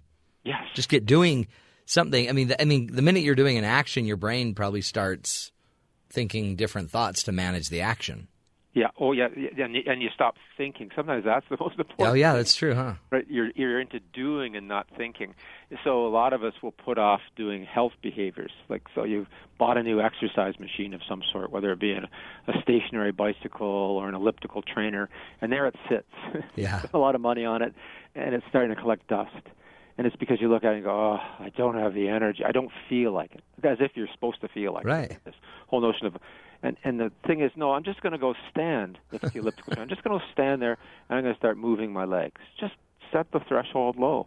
Now, the irrational thing, the crazy thing about people is that, like, 10 minutes later, I think I'm an Olympic athlete. Right? Yeah, that's right. I am incredible. I'm into it. And that's the great thing. I mean, the magic happens when you lower the threshold and you say, no, I just have to get started here. I don't have to think about sweating or working out till I throw up, or I don't have to think about having to do 5 workouts this week. Just right now, I'm just going to stand on the machine and move my legs. And so much of our lives, we need that. And, you know, there's an old Buddhist story of the monk who's seeking enlightenment, the novice, and he goes to the master and he says, Master, I've been doing all the meditation, but what do I need to do to achieve nirvana, to achieve my enlightenment? And he looks at him kind of incredulously and says, have you finished eating your rice? And he said, yes. Then wash your bowl. and what I love about that is that it kind of goes right back to the mundane of what David Allen's saying, is that what's the next action? Yeah. And when you put those two together, the light bulb really goes on, is that, and that really gets to life, isn't it? Like, yeah. We're temporarily, the only thing that you and I are going to run out of is time. The only non-renewable resource we have in our lives is time. And then what's the next thing I have to do? Like, that's the enlightenment. That's the wisdom. This is your life, man. What is it, the next thing in front of you? And do it, and don't make more of it than that. And I find that so uplifting at one level and freeing. You know, freeing. It really is freeing. You know, when I come in from doing my chores, there's a sense of wholeness that's what I was supposed to do. Yeah. Isn't that? And again, it's such – I love simplicity on the far side of complexity. Like, I love it when you finally get to that thing. It really is – it's just, what will you do now? What's the next act? We a lot of us get consumed in action that isn't meaningful too, right? So you're not saying – you're saying get to the next meaningful act. Yes, or necessary act. Necessary act, or even just any act related to the thing that I have to do. Yeah, that matters to you. Yeah. Yeah, because But don't go get into, I don't know. Don't go just keep watching another segment of Netflix. Oh, well, there's the bottomless pit for you. In fact, talk about that. Why is it the last 30 years that we're falling more into procrastination? I'm assuming it's Netflix. We've got to blame someone. It's all of our technology, our handheld devices. You know, when we used to get bored, we'd attend to something, and then it would get boring too. But you know, there's nothing like the internet. It's a bottomless pit of one click to another, and you start with really saying, well, okay, I'm going to work on this, but it'll only take me a minute to check my email. Now, the problem with that is that a minute later we face the same decision. And then 3 hours later, we wonder why it is we're watching cat videos again, right? And the reason is that we never really made the decision to leave our work. We said, it'll only take me a minute to update my Facebook status. That's true. Or to send out one tweet. But then you say, it'll only take me a minute to see what so-and-so's done. Oh, it'll only take me a minute to check that link that so-and-so sent. And now you don't even know where you are. The other thing about the Internet is that it has no spatial locators for you. You know, you just get lost in it. So having these devices is really difficult for us, and to the point now we know we're killing each other on the roads because we think we're multitasking. We can't put the thing down. So yeah, we are endangering our attention that way. And the bad news is we do have to shut it off. Right? The first thing we need to do often to get other things done is to reduce the distractions, and that's such an unpalatable thing to say to people. Oh, totally. No, yeah. Yeah, and it's hard. I'm reaching for my phone before I realize I'm reaching for my phone. No, exactly. Yeah. It's just so habitual. Like, we think once we have a free space, grab the phone. Yes. Or even if we don't have a free space. Yeah, that's true. Make it. It gives us an immediate pleasurable response. I liked what you said a few minutes ago, Matt, about how something so complex can be so simple. Yeah. Because, we could talk about procrastination from a neuroscientific perspective. Although the neuroscience is far from complete, we could start talking about how the limbic system of the brain is the oldest evolutionary part, and it's all about feeling, and we have these quick feelings, and then we have this new evolutionary part of the brain called the prefrontal cortex, and that's the planful organizational part. And just this week in Science, actually, there's a journal article showing that there might be a gene that's being expressed that's changing the pruning of the synapses in the prefrontal cortex that might lead to schizophrenia. Oh, yeah. So there's this really complex story about what makes us human, but the way you and I experience it is, I don't want to. Mm-hmm. I don't feel like it. I don't feel like it. And it really does go back to the 3-year-old or the 4-year-old. It absolutely does. And in my house, that's why it's hard to be the son or daughter of Dr. Procrastination. I look at my son or my daughter and say, I didn't ask you how you felt or That's what right. you want to do. My dad said that, and he wasn't even a Ph.D. Yeah, exactly. Because I think it's that wisdom. That's why I think you resonated to that. Like, I like it when it gets down to simple truth. It's so true. true. What you feel like. It's time to pick up the That's food. right. Just get moving. Yeah, try to go. Time to shovel out the barn. Yeah. We're speaking with Dr. Tim Pychyl. Tim, let's take a break. Come back. I want you to get into your book, Solving the Procrastination Puzzle. Keep giving us some tools for how we kind of chunk it down and make life, get over the feeling of it all and get into, let's just do what we need to do. It's interesting. It sounds almost antithetical to a healthy life, but it really is about getting moving and getting stuff that matters to us accomplished. Stick with us, folks. We'll continue the discussion after the break. This is the Matt Townsend Show. We'll be right back.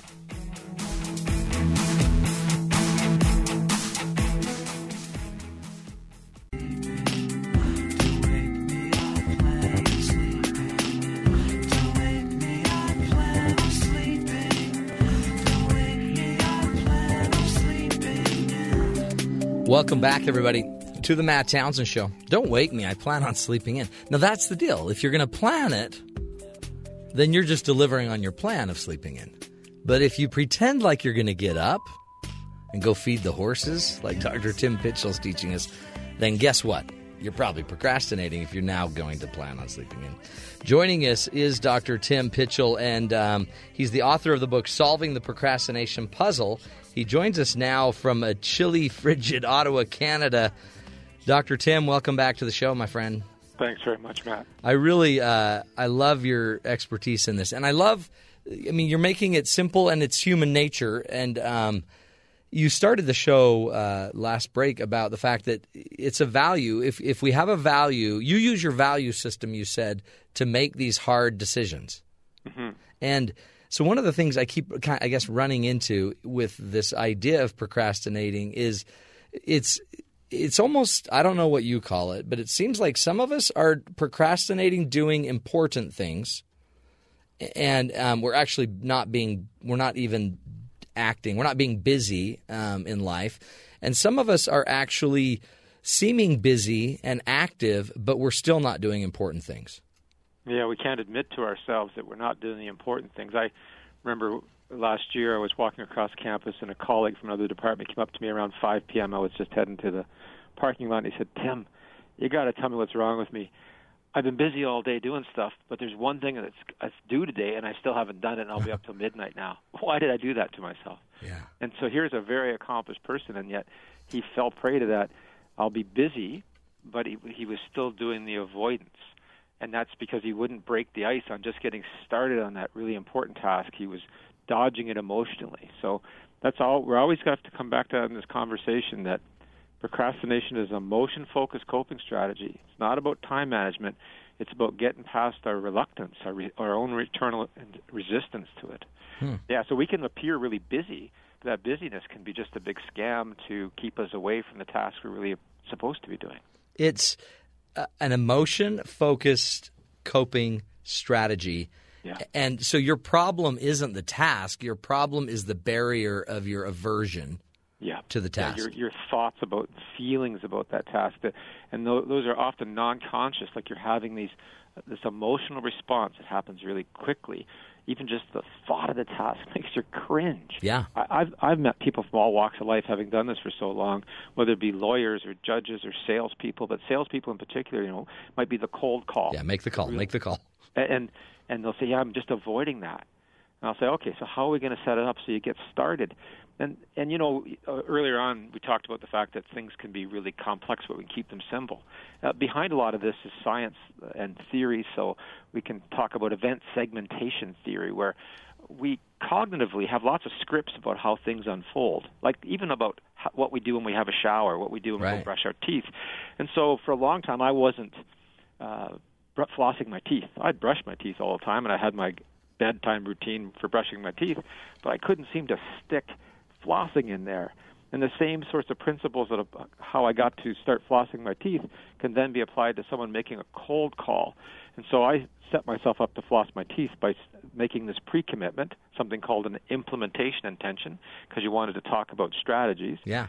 So this implementation intention, this pre-commitment, is that it's a simple thing. It's a sentence we can all encode right now, when then or if then. So when I pull out my toothpaste, because I always did that, that was a habit, then I will put the floss on the counter. When I put down my toothbrush, then I will pick up the floss. It sounds so silly and simple, but it was life-changing. But do you write a script like that? I mean, do you really think through your morning routine and say, when I hang my towel up, then I will whatever? Well, that's interesting, and this is where it gets complex in the research, because one of the best papers on event segmentation theory talked about the shower script, and that sometimes it's not best to insert things like toothbrushing into your shower script. It just doesn't fit. They don't jive. It might not even be hygienic. It might be unhealthy. Right. It gets nuanced. Yeah. But you could, and one of the reasons for that, again, the science shows, is that people with better prospective memories, people who can remember things better, don't need signs. But some of us need to put a little sticky note on it. My daughter, for example, I really wanted her to learn to type because she struggles with language. So she's a really bright kid, but language, she don't get along. It's not her forte, yeah. So I'm jacking up the rewards, and I know she wants an iPhone. She hasn't ever had an iDevice. Said, I'm happy to buy you one, but you have to be able to touch type. Oh, Dad, I can't do it. I'll fail, because she feels that way all the time. I said, if you just come home every day from school and 20 minutes, do this program, in a couple months you'll be touch typing. But I won't even remember. This is the issue. So I said, and what she's going to face today, it's funny you raised this today, when she comes home, she's going to see a sign on the closet door. She's going to see a sign in the kitchen that says, Laurel, go do your 20 minutes. Yeah. And so some of us do need that sticky note. But I want to go back to the issue both of the salesman and the cold calls and me flossing my teeth. So I'm putting down my toothbrush, and I've made this pre-commitment. I'm picking up the floss, but don't think for a minute I want to. I'm coming up with a million excuses. I don't feel like it tonight. I'll just skip tonight. I'll feel more like it tomorrow. Like, these habits are hard. Like, we have this immediate visceral response to, I don't want to do it. It took me months, and now I can't imagine not going to bed without flossing my teeth. Finally, it's become the prepotent response. So anybody that's struggling with some part of their lives, that it may be that aversive cold call, you have to set it up around some routine you already have going for you, and then stick it in there. You're just picking up the phone and dialing the one number. So, these are the tricks that Peter Gollwitzer from New York University has done an extensive amount of work on this notion of implementation intention. Yeah. Shown in numerous studies that just making this pre-commitment of when then, putting the stimulus for action out in the environment, is a game changer too. If you're committed. Well, yeah, but it also, what's I think fascinating about this is this is a process of becoming a stronger human. Every one of these tasks, it's just flossing your teeth, for heaven's sakes, but you've made a commitment. And you've actually, and you're keeping it, and now you've habituated it. It's now you. Yeah, and isn't that true? That's the existentialists argue that we are what we do. Yeah, we're always facing these choices. Am I going to be the guy who watches 10 more episodes on Netflix, or am I the guy that's just going to go and do yoga for 20 minutes, or go for the run, or whatever it is that we think that we're striving for in our lives? And we can choose to sit still, and there's nothing wrong with that. It's funny that when you said, choosing to stay in bed, there's many mornings when choosing to stay in bed is the right thing. Right. We're up late last night for work or because your kids were sick. Well, then sleeping in makes perfect sense. It's when you don't get out of bed when the alarms are going off and that your intention was to get up, that now what's going on here? Why are you becoming your own worst enemy? I heard just this week on the radio there's a new alarm clock that you can't shut it off until you stand on the carpet. And you have to stand on the carpet for 3 seconds. Holy cow. Yeah. I mean, it works, I guess. I guess so, but the old version of that was the same notion of the pre-commitment of you realize you keep hitting the snooze button, so you put the alarm across the room. Right, exactly. So there isn't a snooze button within reach. Now, again, that pre-commitment requires some action, and then you get the secondary procrastination. Yeah. The second-order procrastination is I procrastinate putting the clock across the room. So we can continue to be our own worst enemy even when we know these things. Oh. Do you, in a weird way, too, it seems like this parallels other theory, even about anxiety. A lot of us that have anxiety, we think the feeling matters.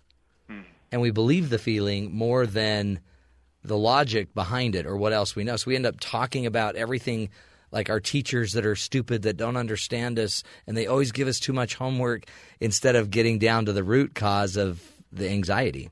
Yeah, and when we realize that anxiety, we poke at that a little bit, and that's what we can do in a good therapeutic relationship. And I'd always encourage people to consider that if you're bothered by your anxiety or some of your irrational fears, and certainly procrastination can result from fear of failure that's quite irrational, is you have to poke at some of those and say, what would be the worst thing if? And then you realize that you're making it up. Mm-hmm. Right? It's not real. And that's really the back end of the power of getting started. That's what we learned in that research earlier, that students would say, gee, when I got started on this, it wasn't nearly as bad as I thought it would be. Right. And that's often the case. We make these things bigger in our own minds. But some of us, that's where we need to start, because we spend a lot of time ruminating and making these very negative places for ourselves. And so there's a therapy called acceptance commitment therapists who work very much on that, about how to accept the negative emotions and pain in your life, but still move forward, even though, that's alive and well in your brain. It's not going away, right? Mm-hmm. That's kind of ingrained there now, and if you think you're going to get rid of it in a couple of days, it's not going to happen. But can you learn to live with it and move past it? Absolutely. Where does willpower play into this? And is that, I mean, I know there's some interesting research on willpower, but that's really all you're saying when you're going to go make a pre-commitment. It's, I guess, you're engaging will. To some extent, but then you got to watch about how often you draw on willpower, because the best research we have by Roy Baumeister and Diane Tice and others out of Florida State and all their colleagues is that it's a bit of a limited resource. We can exhaust it pretty quickly. And so when you're going to use it strategically. That kind of comes back to Mark Twain's famous statement, if your job is to eat a frog, then eat it first thing in the morning, because you can eat all your willpower. It's going to get harder. Right? Yeah. So, and even so Mark Twain on the one hand, and we got Viktor Frankl, the famous Viennese psychiatrist, on the other, who spent time in a Nazi concentration camp. He said the same thing, that, I've learned to do the difficult things first and get them out of the way. So that came from, in life, learning that, I'm not going to have the energy at the end of the day. I'm going to be worn out. And psychologically, we call that no more willpower, but we just feel it as a lack of energy. So we do have to use it. Willpower, you asked the question of how does it come in? Well, we have some. It's a limited resource. We have to use it strategically. To go back to Mark Twain's quote, if your job is to eat a frog, eat it first thing in the morning. If your job is to eat 2 frogs, eat the biggest one first. And I think most of us feel that way about our lives sometimes. Right. On my desk are a whole bunch of frogs. Yeah. Now I better start with the biggest one, because once I got that one down, the rest are going to seem easy. That's so true. What of this is about personality? Some people, I just know, I have people in my life that they eat dirt just because it's good for them. And I sit there and I'm a little more free flow. That's the story I tell. But in the end, is some of this just personality? Some people just are always going to be on time, or is it changeable, I guess? Well, personality is kind of what's bred in the bone, and so it's changeable to a point. We can act out of character. But for those of us who are not very conscientious, that means we're not very dutiful by nature or organized. And this is a major personality trait that 50% is heritable. Genetics show us that, a lot of this comes from mom and dad. It's not easy to change. It's our go-to sort of way of being in the world. We have to lay strategies on top of it. And we can act out of character, but that takes a bit of willpower in itself. So absolutely, some of us are set up to fail in terms of if I'm very anxious and neurotic, and that, I mean not in a personality sense, it doesn't mean the movie sense of neurotic, but that you're prone to depression and worry. If you're not very conscientious and you're impulsive, and then maybe you've internalized a lot of negative expectations from other people, well, there's just the perfect storm for the procrastinator.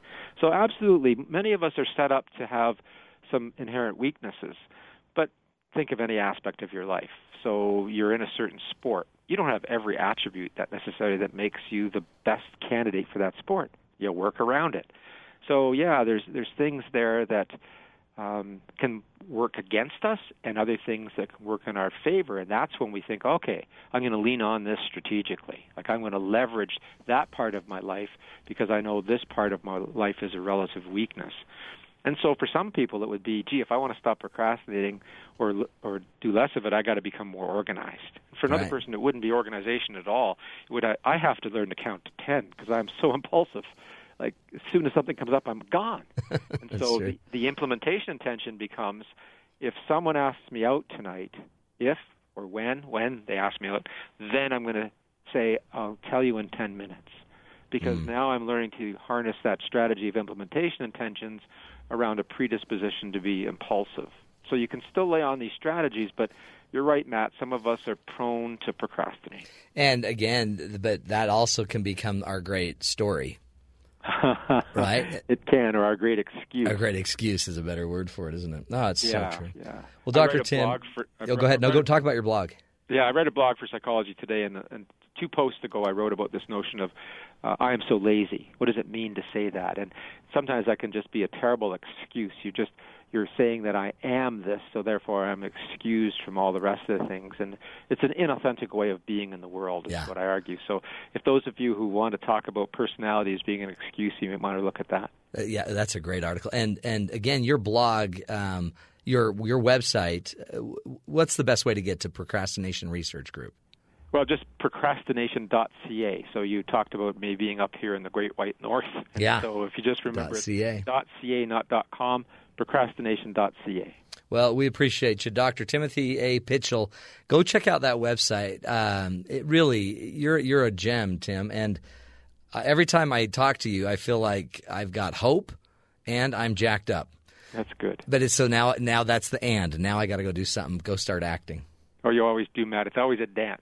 It is a dance, isn't it? I enjoy talking with you very much, too. Thanks, Tim. We'll have you back again, and go look him up, too, on Psychology Today. He's everywhere, folks. Oh, and the book, Solving the Procrastination Puzzle. Those are the solutions, those tips that he's been giving us. They're in those books as well, and are in that book as well. And on his blogs, he's very abundant in giving the answers and the tools that people need. We're going to take a break, folks. If you feel like you got to get doing something, start thinking about it. What could you do? Think of the hard thing you got to get done today. If you were going to do that one hard thing, how would you get started? Just go do that.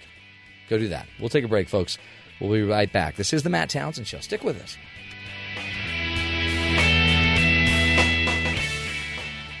Town.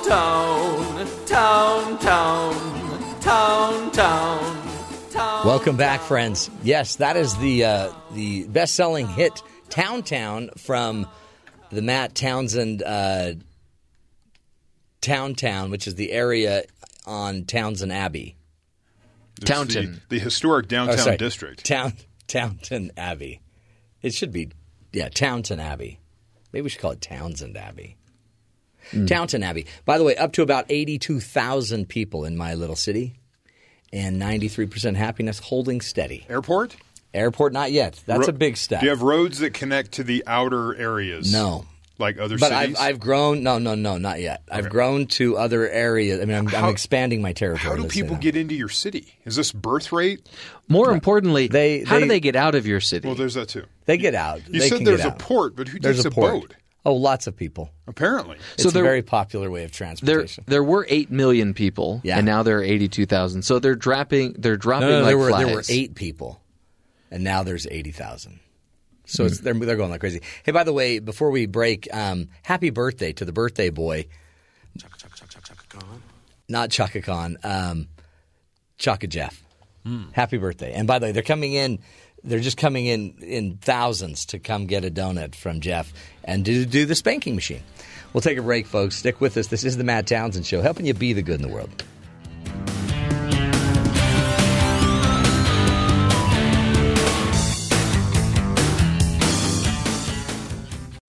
This is the Matt Townsend Show. Your guide on the side. Follow Dr. Matt on Twitter At Dr. Matt Show. Call the show at 1-855-CHAT-BYU. This is the Matt Townsend Show. Dr. Matt Townsend. Now on BYU Radio. BYU Radio. Welcome back, friends, to the Matt Townsend Show. Boy, oh boy, what a special day it is today. It is Jeffrey Liam Simpson's birthday today. Chaka Khan, Chaka Khan. Also Chaka Khan's birthday. Found out earlier in the show Chaka Khan is a female. I did not know that. Because that voice sounds like a male voice. And so I'm thinking that must be Chaka Khan. Well, the song that she sings is with a rapper. Okay, there you go. That explains it. By the way, Jeffrey Liam Simpson, big into rapping. He's the 34-year-old rapper. Today, they've been coming in one by one to pay tribute. Homage, if you will. To pay homage, to give the spanking. We like to do the birthday spankings here on the Matt Townsend But mostly Show. to get a donut. And a lot of them are picking a donut up when they're on their way through. All the chocolate ones are gone. I know. I got a maple bar. Nobody ever takes the sugar donut, though. No, I don't think I've seen you have one yet. I had 1.5 at my desk. Okay. Well, happy birthday. Congratulations. Thank you. You're welcome. You made it this far. It's also, by the way, near miss day. I don't know Missed it by that much. I don't know what these two have in common, but because it seems like Jeff was not a near miss. He was a direct hit. Well, and he is a direct hit. Right. Sounds like a different conversation for a different time. I think you're right. Today we got a great show. We will be talking, we're doing a replay of an interview on how to create thriving relationships at midlife and beyond. This is something Jeff's getting closer to every day. What is midlife? It would be the middle of your life. Yeah, but what age would that be officially? I would personally say more like 55 to 60, like when your kids are starting to leave the house. Okay. I would think that unless you're a soothsayer or some sort of clairvoyant, you wouldn't know when the middle of your life was. Yeah, well, it's not actually designed to be in the middle of your life. It's kind of the middle stage of life. Oh, okay. Stephen Wright always joked that he knew when he was going to die because his birth certificate had an expiration date on it. Yeah, he's great. I love him. And I'm glad it's your birthday and you're one day closer to death. Thank you. I mean that from the heart. Sincerely.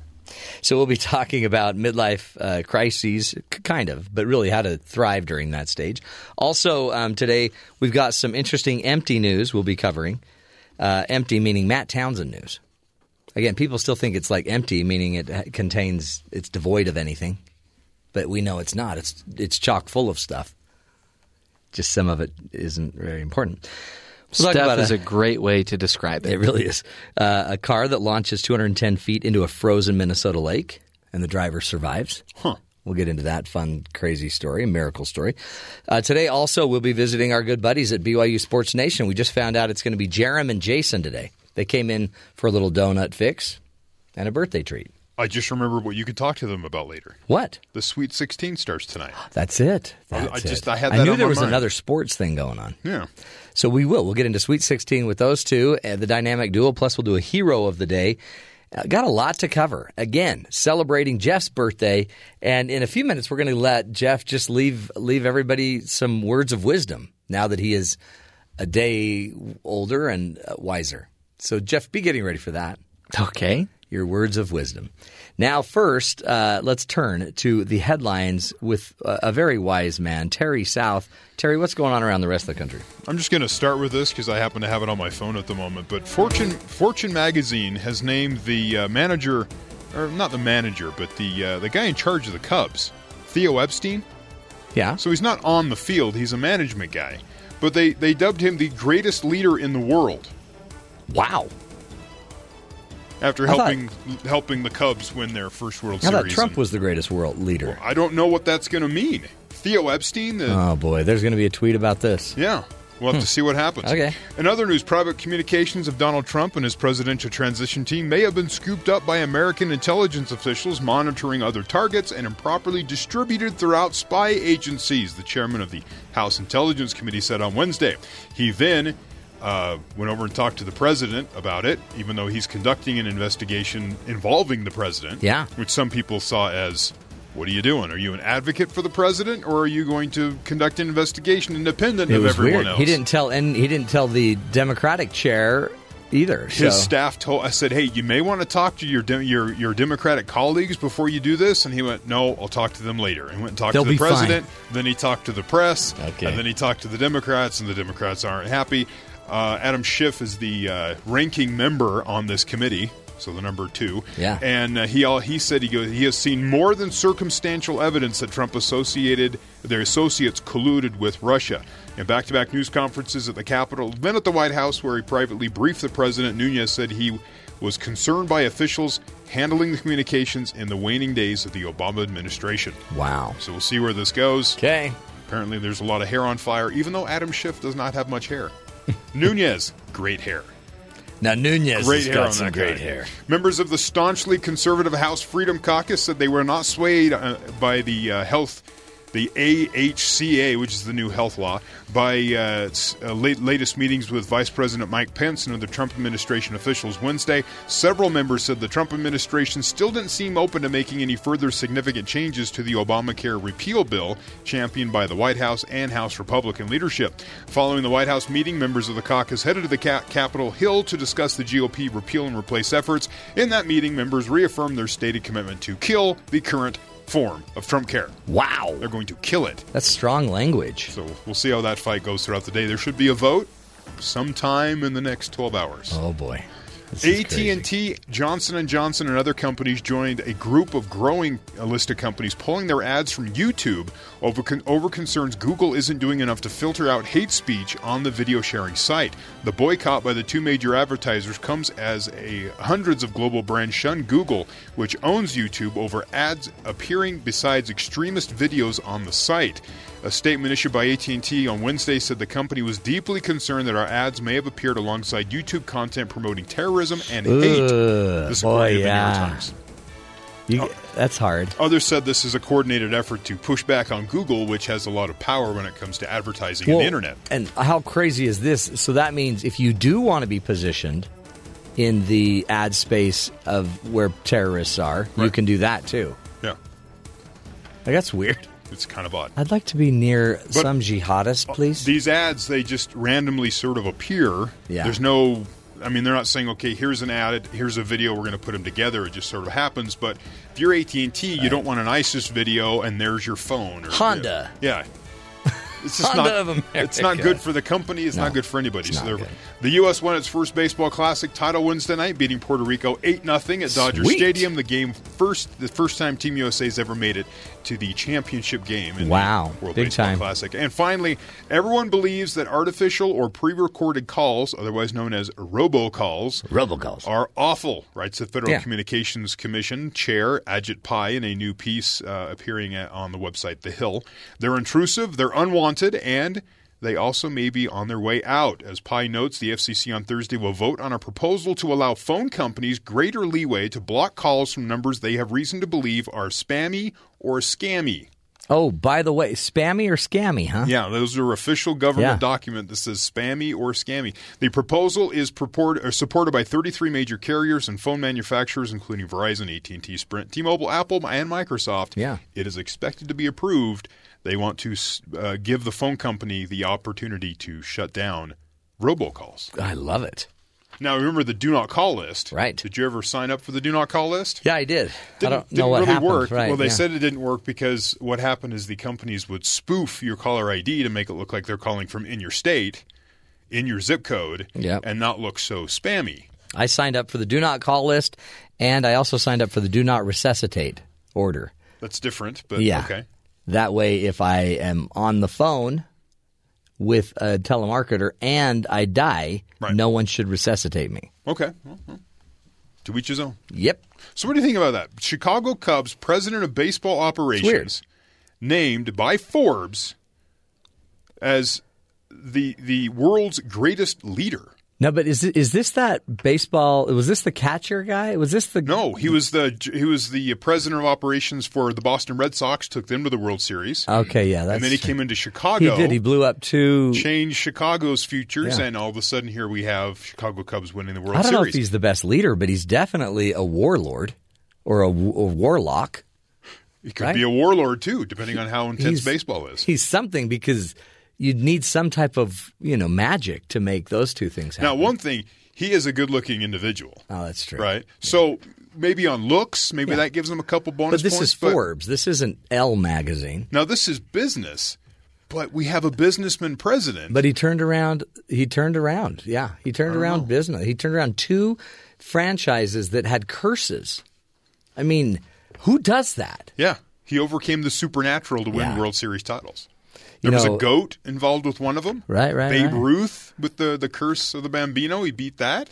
This is incredible. So I don't know. Maybe they're onto something. Do you think that'll elicit a tweet from a certain individual? Oh, sure. Okay.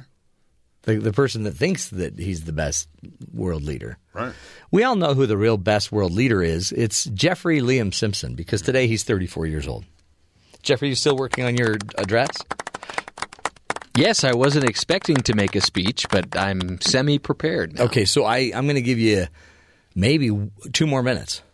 Then we will all hear the birthday speech from Liam. Okay. Liam Simpson. Hey, not only are we getting donuts today, but the sweet tooth is hitting apparently a thief with a sweet tooth. He admits at robbing the same store 3 times. It's the 3 strikes and take your seat in a cell for a thief with a sweet tooth. New Jersey prosecutor says a Newark man pleaded guilty Monday to robbing the same 7-Eleven store 3 times in 4 days. 3 times in 4 days. But because those donuts were so good. Each time, Idris Allen grabbed candy from the store and brandished a knife. About 14 hours after the last robbery in December 2015, Allen was captured after he went back to the store and took merchandise and left again. The shift manager followed him and pointed him out to police. Authorities say Allen was arrested across the street from a police precinct building. I mean, I think that explains a lot, right? This is why you throw out a memo that we have donuts for your birthday, and one by one, people come to visit us in the studio that normally never set foot in here. Yeah. Jerem Jordan has never said hello to me in his life. I know. Now he did. I think his name's Jerome. Jerome Jordan. But so I think it's because chemically our brains change with sugar. So this guy didn't even realize he had robbed this 7-Eleven. He thought he had robbed other 7-Eleven stores. Makes sense. Little note to everybody out there in listener land. If you're going to rob a 7-Eleven, you don't need to do it anymore because they deliver. Have them send you a big package of stuff, and then when it gets there, just take down the drone. Well, in Reno. Yeah, in Reno. Go to Reno. Oh, okay. Get an order from 7-Eleven. Once they deliver it, before you pay for it, take down the drone. I think he robbed the 7-Eleven because they carry items that you probably shouldn't be paying money for anyway. Right. They should be free because they're gifts from heaven. 7-Eleven. Gifts from heaven. Oh, thank heaven, 7-Eleven. Exactly. See? All right. Now, as it's birthday time, and I would love to just celebrate those that are honorable and decent and good, those wonderful people that give back so much to the world, that know how to love with such a big heart, as I would like to do that, but can't today because they're not here. I will now turn it over to Jeffrey Liam Simpson for his birthday address. Jeffrey. Well, I thought maybe I would share a few things that I've learned in my time here on Earth. That's great. They're all going to start with don't. Okay, good. Number 1, don't plug in a cord into an outlet when there's nothing connected to the other end of the cord, except you. Yes. That's a great lesson that costs you 2 digits. Yes. Number 2, don't eat nachos and drink grape soda at 5 o'clock in the morning. Acid reflux. Yes. Seems obvious. Number 3, don't vacuum up your vomit. Done that. Really? Because it's the gift that keeps giving. Every time that vacuum heats up again, the entire family. Now, this was also something that happened very early in the morning. A lot of mistakes are made early in the morning. Mm-hmm. And I just thought I was doing my parents a favor by not waking them up to have to clean up my vomit. But did not vacuuming at 5 in the morning wake everybody up? No, it wasn't 5. It was more like 2 in the morning. Okay. So I took care of it for them. So they got their sleep. My sisters did that. And a broken vacuum. And every time we turned the vacuum on, you could smell stuff. Yeah. Number 4, don't dare your cousin to blow an air horn in your ear. Huh? Great lesson. And lastly, number 5. Yeah. This one's a little more timely. Don't see the film Secret Life of Pets. That's a good one. I brought a tear to my eye. Watch that this weekend. That was a good one. And I'm not going to say it. Don't go there. I had a good one. But I like the air horn one, too. I actually didn't dare him to blow it in my ear. Just dared him to blow it. To scare my mom. Just blow the air horn. He said no, and then when I wasn't looking, he put it right up to my ear. And then blew that bad boy. Huh? And sadly, it's been impacting the show and his life ever since. Okay, great lessons. Jeffrey, happy birthday. Thank you. I'm doing the Kiefer Sutherland thank you for the rest of the day now. Let's hear it. Thank you.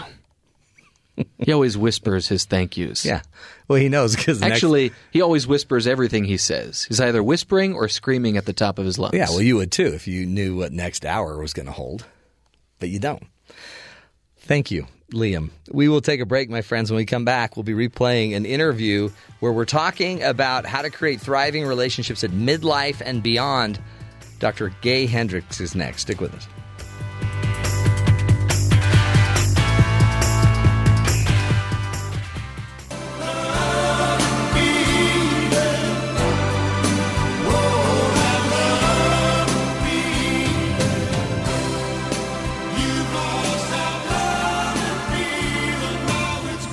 Welcome back, everybody, to the Matt Townsend Show. You know, remember that loving feeling that you first had when you were married? You were so smitten by love that you thought you would feel like that every day for the rest of your life. 30 years later, though, a pile of bills, a carload of kids later, you're starting to notice that feeling has been fading. Many couples in their midlife begin to feel like they've lost the spark that they once had.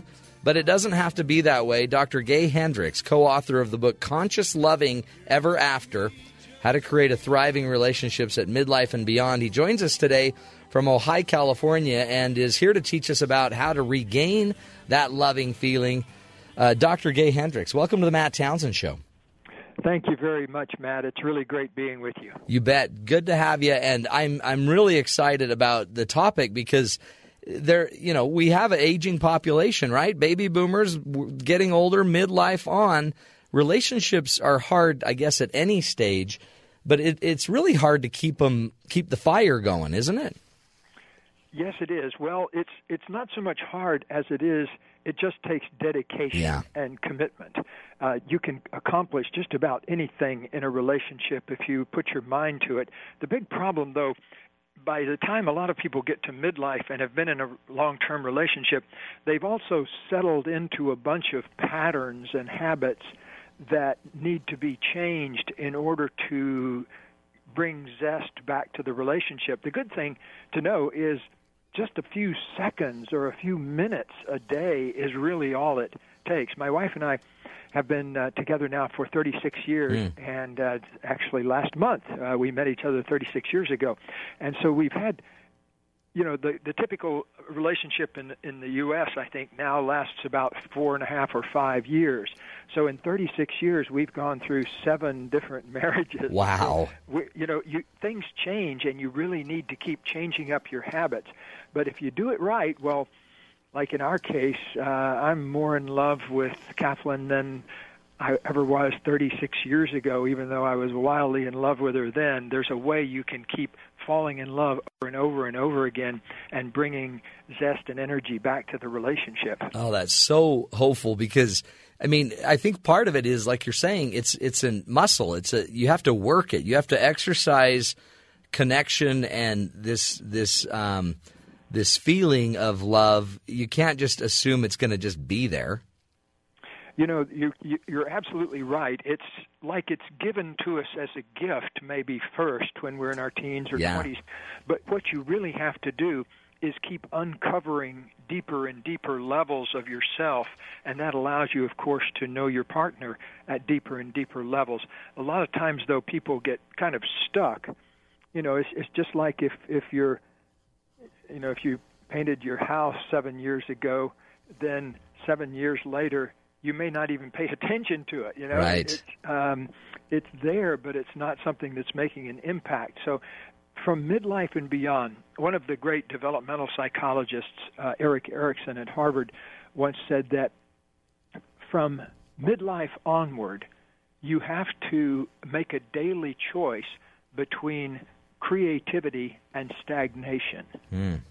And so every day after 40 or so, on up into your 70s, 80s, 90s, and wherever you end up, you're going to have to be making choices that favor creativity or regeneration.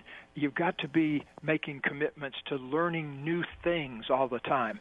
And that's probably the single biggest factor, Matt, in the research that my wife and I did with about 4,500 couples over the years. We found that from midlife on, you really have to make a big commitment to learning new things every day, to staying alive in your mind and your heart. And I was just watching a program this morning on Alzheimer's, and they were saying the very same thing about Alzheimer's, about the importance of, as a preventative, to keep learning new things and taking on bigger and bigger adventures.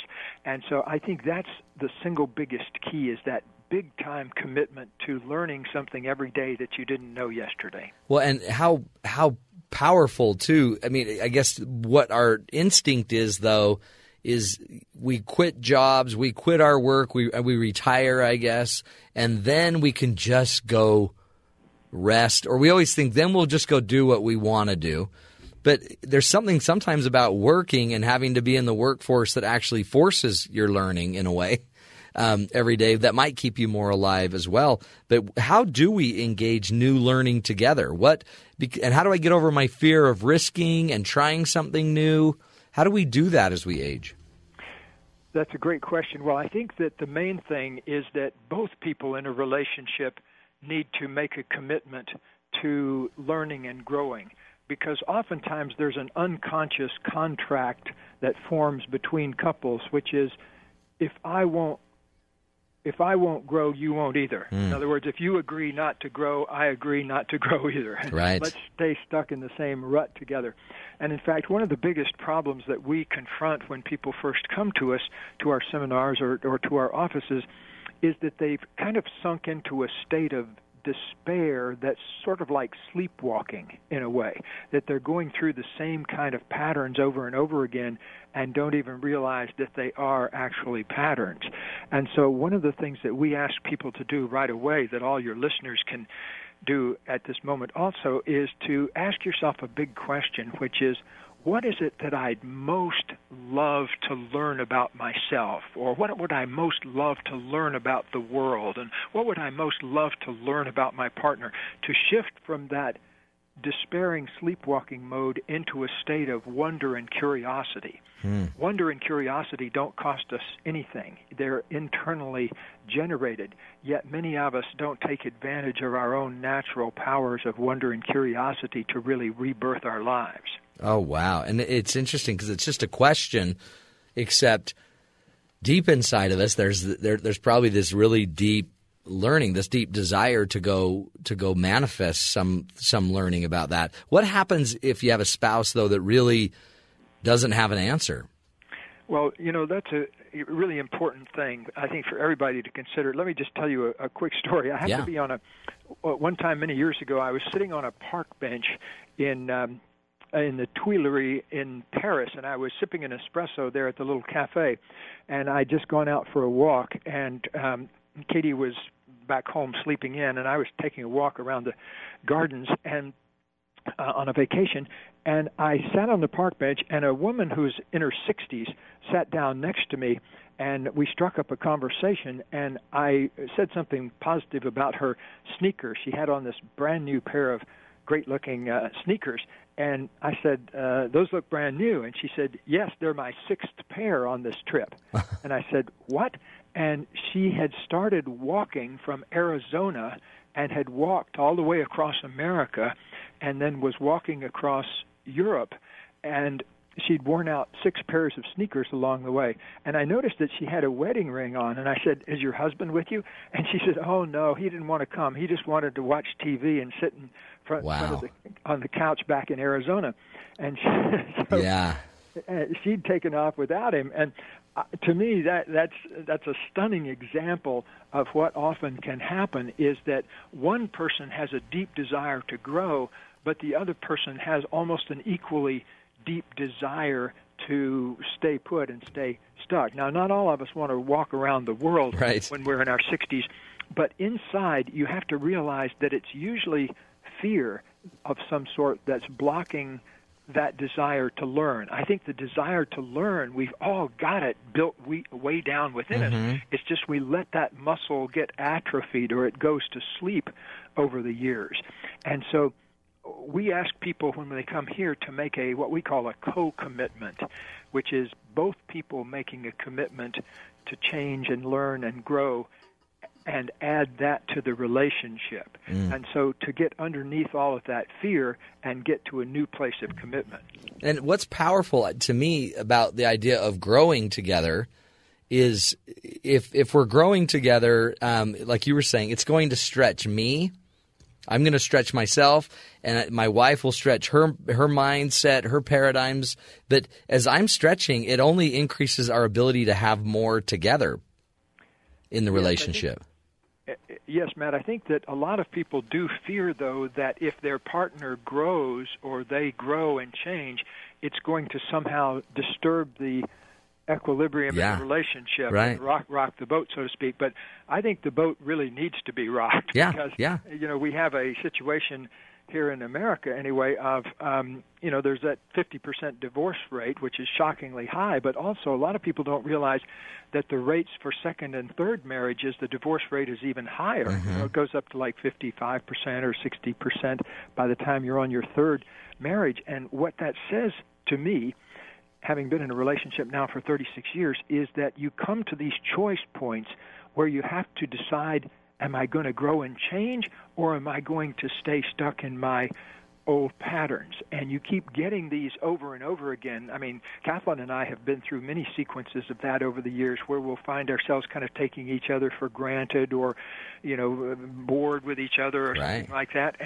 And yet underneath it always is that yearning desire to deepen the intimacy, to learn what you need to learn and go beyond that. So I think we can do something significant about those divorce rates if we begin to do what we talk about in Conscious Loving Ever After, which is to turn your relationship into a living laboratory of what can I learn here? What do I need to know about myself and my partner to make this even more of a thriving relationship?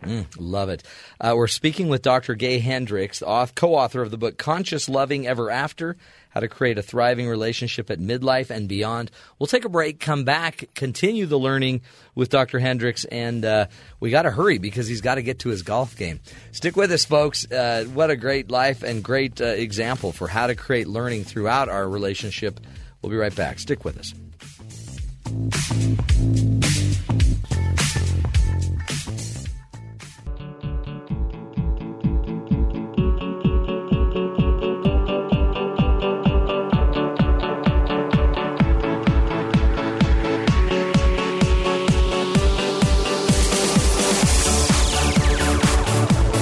Welcome back, friends, to the Matt Townsend Show.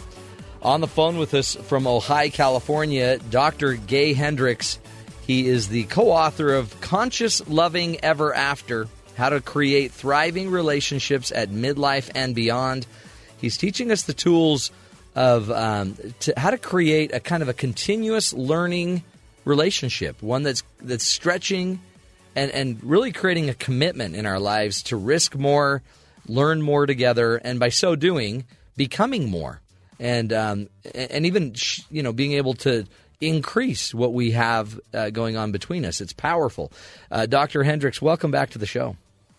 Thank you very much, Matt. I appreciate you and your listeners for looking into this issue, because there are 70 or 80 million of us that are, in our 40s or beyond, and there's a lot more life available to us now than there was in my granddad's generation, my grandma's generation, a longer lifespan and that kind of thing. So it's really a huge, great investment to put time and energy into growing your relationships. Our experience is that it only takes 10 minutes a day to really start. An investment of 10 minutes a day is a huge factor in giving yourself a new life in relationship, whether that 10 minutes is spent journaling or taking a walk together or whatever you do. My wife and I have very different approaches to learning and adventure. She loves much more physical adventures than I do. Like she parachuted out of an airplane, and she invited me to go along with her, but I said, honey, there's no way I'm going to jump out of a perfectly good airplane. You're crazy. That's crazy. But she loved it, and she had a great time, still talks about it, and I'm still fine with not doing it. Yeah, right.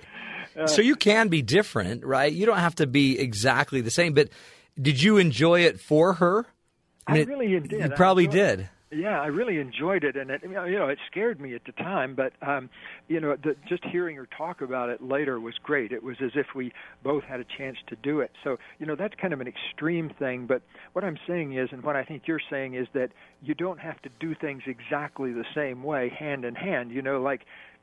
Like my wife also loves poetry, so she went off to a seminar a while back where she spent 2 days working with this really great poet. Now, that's the kind of thing that I would jump off a bridge before I had to do something. Right. But you can go golfing, and she could go on in the cart with you. I mean, you can find ways to blend it.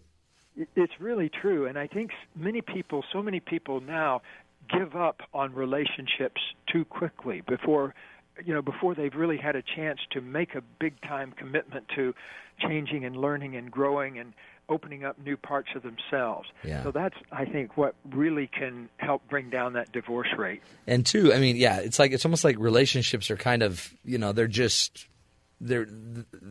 I guess reusable. I mean, we just toss them. We can just discard it because there's a better one or another one that will offer me more. Yeah, and I think that's such a mistake to make. I mean, sometimes you really do need to. We've found that certain numbers of couples really do they're safer and better off not in each other's presence. But I think a lot of people give up too soon in the sense of they've kind of gotten stuck in a certain pattern and haven't found a way to break through it. So it's really they need to get a divorce from that pattern in themselves rather than with the other person, because what we found is a lot of people, if you don't open up and start learning what you need to know, you just keep repeating the same pattern in a future relationship. And it's really you can change the pattern today. Exactly. But even unilaterally, right? I mean, I can change the pattern. It doesn't mean, I could change it and go be without my spouse, but I could also change it and find a way to be with my spouse. That's really true. In fact, that's very key, because both people don't wake up at the same time in relationships. Right. If you look at the statistics about, there was a study done on who makes the call to a relationship counselor when there's a problem in the relationship, and 96% of the time it was the woman that made the call. And so a lot of times I think women wake up before we men do in relationships to the patterns and that kind of thing. And I can remember in my own early days with Katie where she would try to point out something and I would get defensive and, kind of criticize her or push her away or something like that.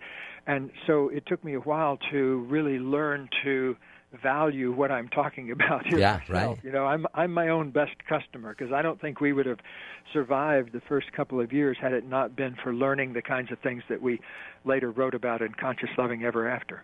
You in your book, you also talk about attracting new love into your life. What do you mean by that? Well, a lot of people are single in their 40s, 50s, 60s, and 70s. We've had singles just last weekend, for example. We did a seminar here, and we probably had people in their 60s and 70s who were looking to manifest to create a new mate in their life. And so, either their partner had passed away through death, or they were divorced, or whatever. They were single again, and they're at midlife and beyond. And so we have a chapter in the book that talks about our approach to how singles in their 40s, 50s, 60s, and 70s can go about creating a new relationship. And one important thing that I just want to make sure everybody hears is that it's a matter of commitment. If you really want to create a close relationship, even if you've been single, we've had people in here that have been single for 20 or 30 years just because they didn't trust themselves in relationship. And then when they were 60, we helped them make some shifts inside themselves, and suddenly they realized, wait a minute, I want to be in a close relationship. And so it's very satisfying to us to see a single person, 50 or 60 or 70-year-old person, go out and create a great new relationship. Yeah. One of my friends has recently, at age 86, she now has a 62-year-old boyfriend. Oh, wow. And that's very exciting. That is exciting. Because she hadn't been in a relationship in, 40 years or something like that. And so she was in one of those painful relationships where when she was done with it, she said, okay, the door is slammed. I'm never going to do anything like that again.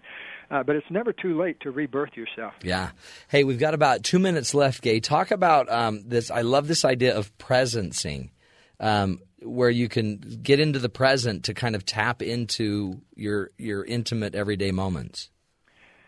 Yes, that's really important, Matt, because many of us spend a lot of our time either having fear fantasies of the future or hopeful fantasies of the future, or we're stuck back in the past. We're thinking about things that happened that we haven't quite got over with yet or haven't completed. Things we were angry about in a past relationship or hurt by or scared about in a past relationship. And so what we've found is it's important to get out of both the future and the past and locate yourself right now in the here and now and focus on what's real for you this moment. Are you feeling scared in your belly, or is your shoulders tight? That means you're tense and angry, or is your chest feel compressed like it does when you're sad, or your throat have a lump in it? What are the actual experiences that you're having in this moment? Because when you can learn to communicate about what's right now and what's real, you make much faster progress in a relationship. We say there's one word you can change that will shift everything in a relationship, and that is when you find yourself communicating in anger, shift to asking yourself, what am I afraid of? And talk about what you're afraid of in that moment rather than what you were angry about yesterday. And underneath everything that you're angry about is also something that you're scared about. But most people don't talk about their fears. They keep recycling the same anger at each other over and over. Yeah, and then we get into the pattern again, and then it's the same fight we've always had with each other. Interesting stuff. Well, we appreciate you, Gay. I think this is fantastic. Again, they can go find the book, Conscious Loving Ever After, How to Create Thriving Relationships at Midlife and Beyond. And what website should they go look you up on? They can go to either our Hearts in Harmony website. That's probably the best place, heartsinharmony.com, and or to our regular basic website, Hendricks.com, and that's spelled HENDRICKS.com. Good stuff. Hearts in is it Hearts in True Harmony? Yes, that's one of them, but okay, also Hearts in Harmony works also. Okay, yeah, heartsinharmony.com. Again, Dr. Gay Hendricks, thank you so much for your great insight. Appreciate it, and go have a great golf game. Thank you, Matt. I love to play golf in California, but if I ever want to go skiing, you know where I go? I know. Come to Utah. I come to Utah. That's the best snow on earth. Oh, that's great. Come visit us next time you come, okay? You bet. Thanks good a lot, stuff. Matt. We appreciate you. Great work. We'll take a break and go visit our good buddies down at BYU Sports Nation. Find out what's coming up on their show at the top of the hour. Stick with us, folks. You're listening to BYU Radio.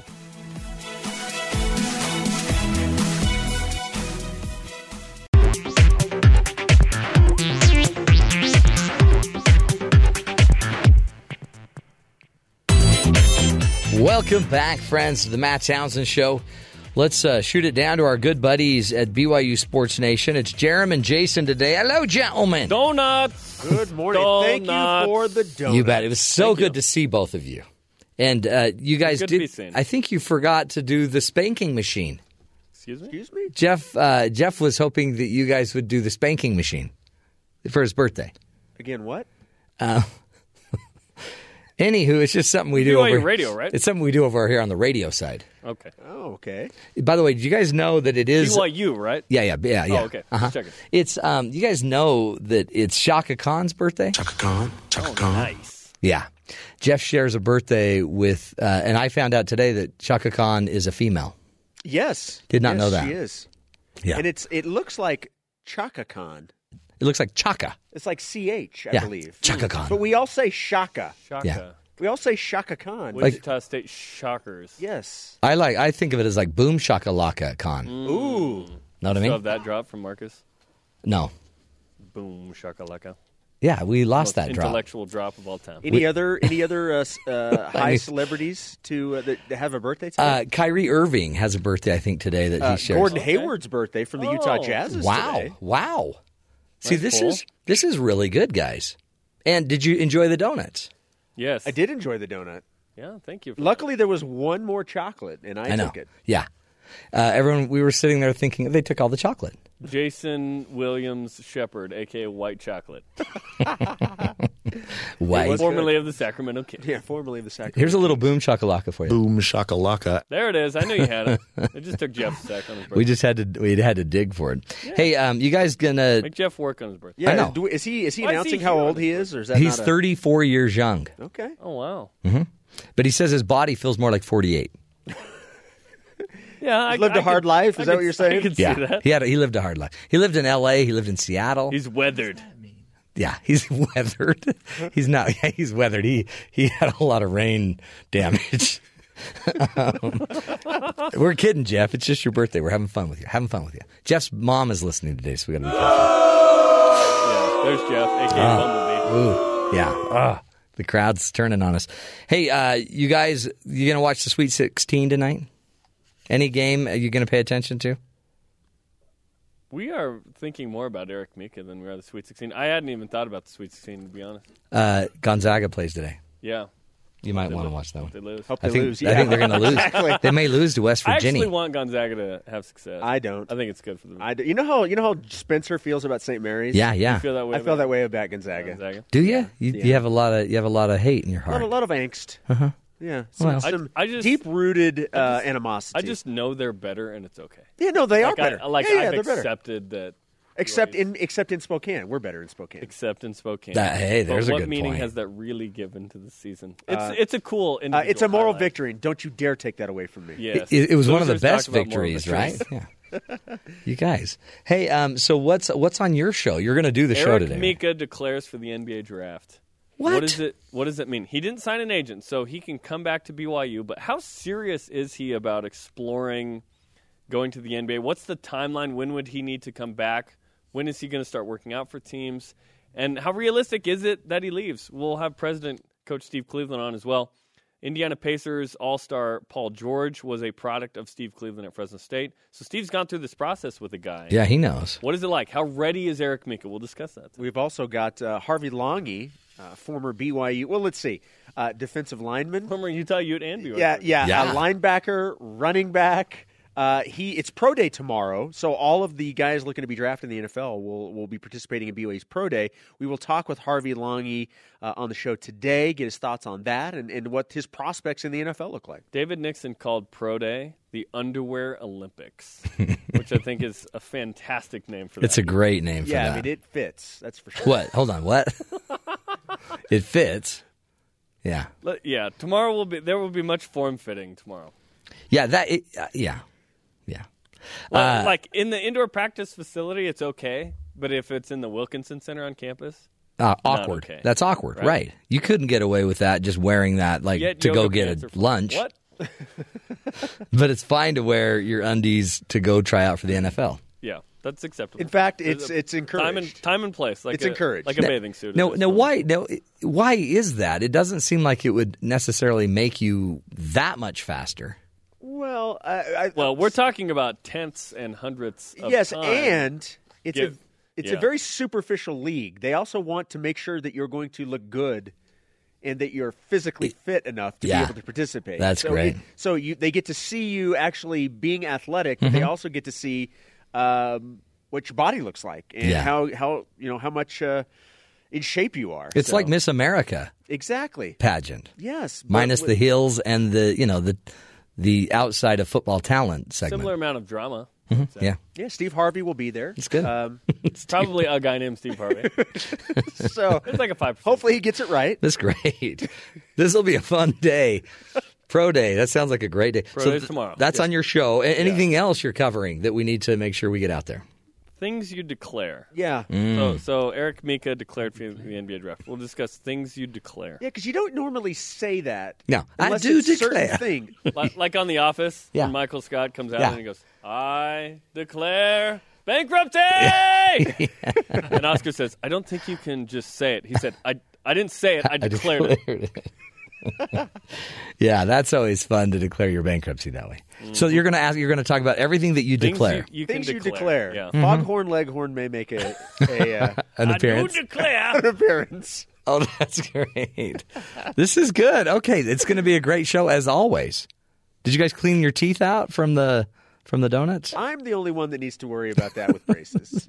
That's true. And actually, I have not. Do you want this noun later? Obviously, I have not, so I'm going to quickly. Yeah, you got to get the water pick out. Start water picking those bad boys. Yeah. All right, guys, it's going to be a great show. I can already tell. Have a great one. Knock 'em dead. And, thank you, and thank happy you. birthday happy to birthday. Jeffrey. Jeffrey says Simpson. Thank you. He loves you. Peace out, yo. Peace. He loves you. See, did you hear that? They're giving you the birthday wish. They think you're great. Well, because you made them feel guilty. Why? Because they came in here and they grabbed a donut and they didn't give me a second look. Or a birthday spanking. No, know what I mean? I think I'm okay passing on those. Yeah, those are weird. Hey, listen to this story. Crazy story. A car launches 210 feet onto a frozen Minnesota lake and the driver survives. The fact that 38-year-old James Sunby of Wadena is alive after driving his car off of an embankment, flying over 210 feet of open water and coming to rest on the ice of the lake in what is Alexandria, Minnesota, Police Chief Rick Weifels calls it a miracle.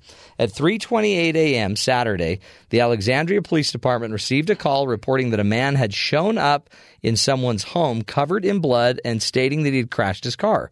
Sunby apparently stopped at one house where the homeowner wouldn't let him in, but called the police. By the time the police had been called, Sunby had gone on to another house and entered it. Homeowner Andy Armstrong said he didn't know how long Sunby had been there before Armstrong woke up.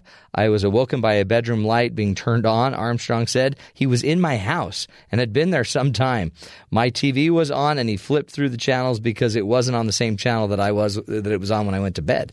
So he just went in and started watching TV.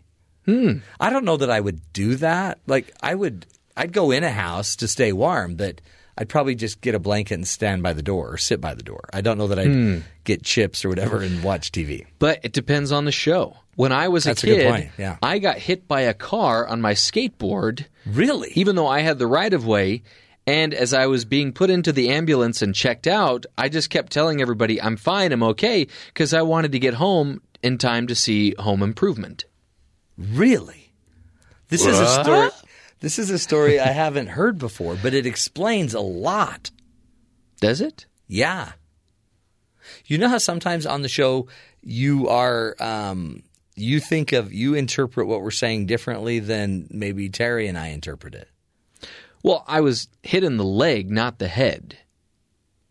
They hit me in the leg, and I tumbled up onto the windshield, and then they slammed on the brakes, and I tumbled off. But your head probably hit somewhere. I mean, I'm not saying you have a head injury. I'm not saying that. I'm just saying there's sometimes that we're talking about one thing, but you hear another thing. You do realize that I'm going to get a call from my mother after the show, rebuking you. Didn't you have did blood come out of your nose? Something came out of your nose I remember you telling the story about. Blood. It was blood. Did you get hit and blood came out? No. That was when a closet door fell on me. Then blood came out of my nose. Wow, you've had a really storied past. Anyway, happy birthday again. 15th time. Hey, one story just as a little hero for you. Police in Evesham Township are calling 7-year-old boy a true hero. Do you know why? Because his mom was having a severe asthma attack. Danielle Regalbuto of Marlton, New Jersey, had this asthma attack, and she got her 7-year-old boy, Rocco, to call for help. So Rocco went. She went down on the floor, unable to breathe. Handed the phone to her son, who quickly dialed. First of all, he had to live up to his Superman status. He then dialed 911 after she told him who to call, and he then explained to them what was happening.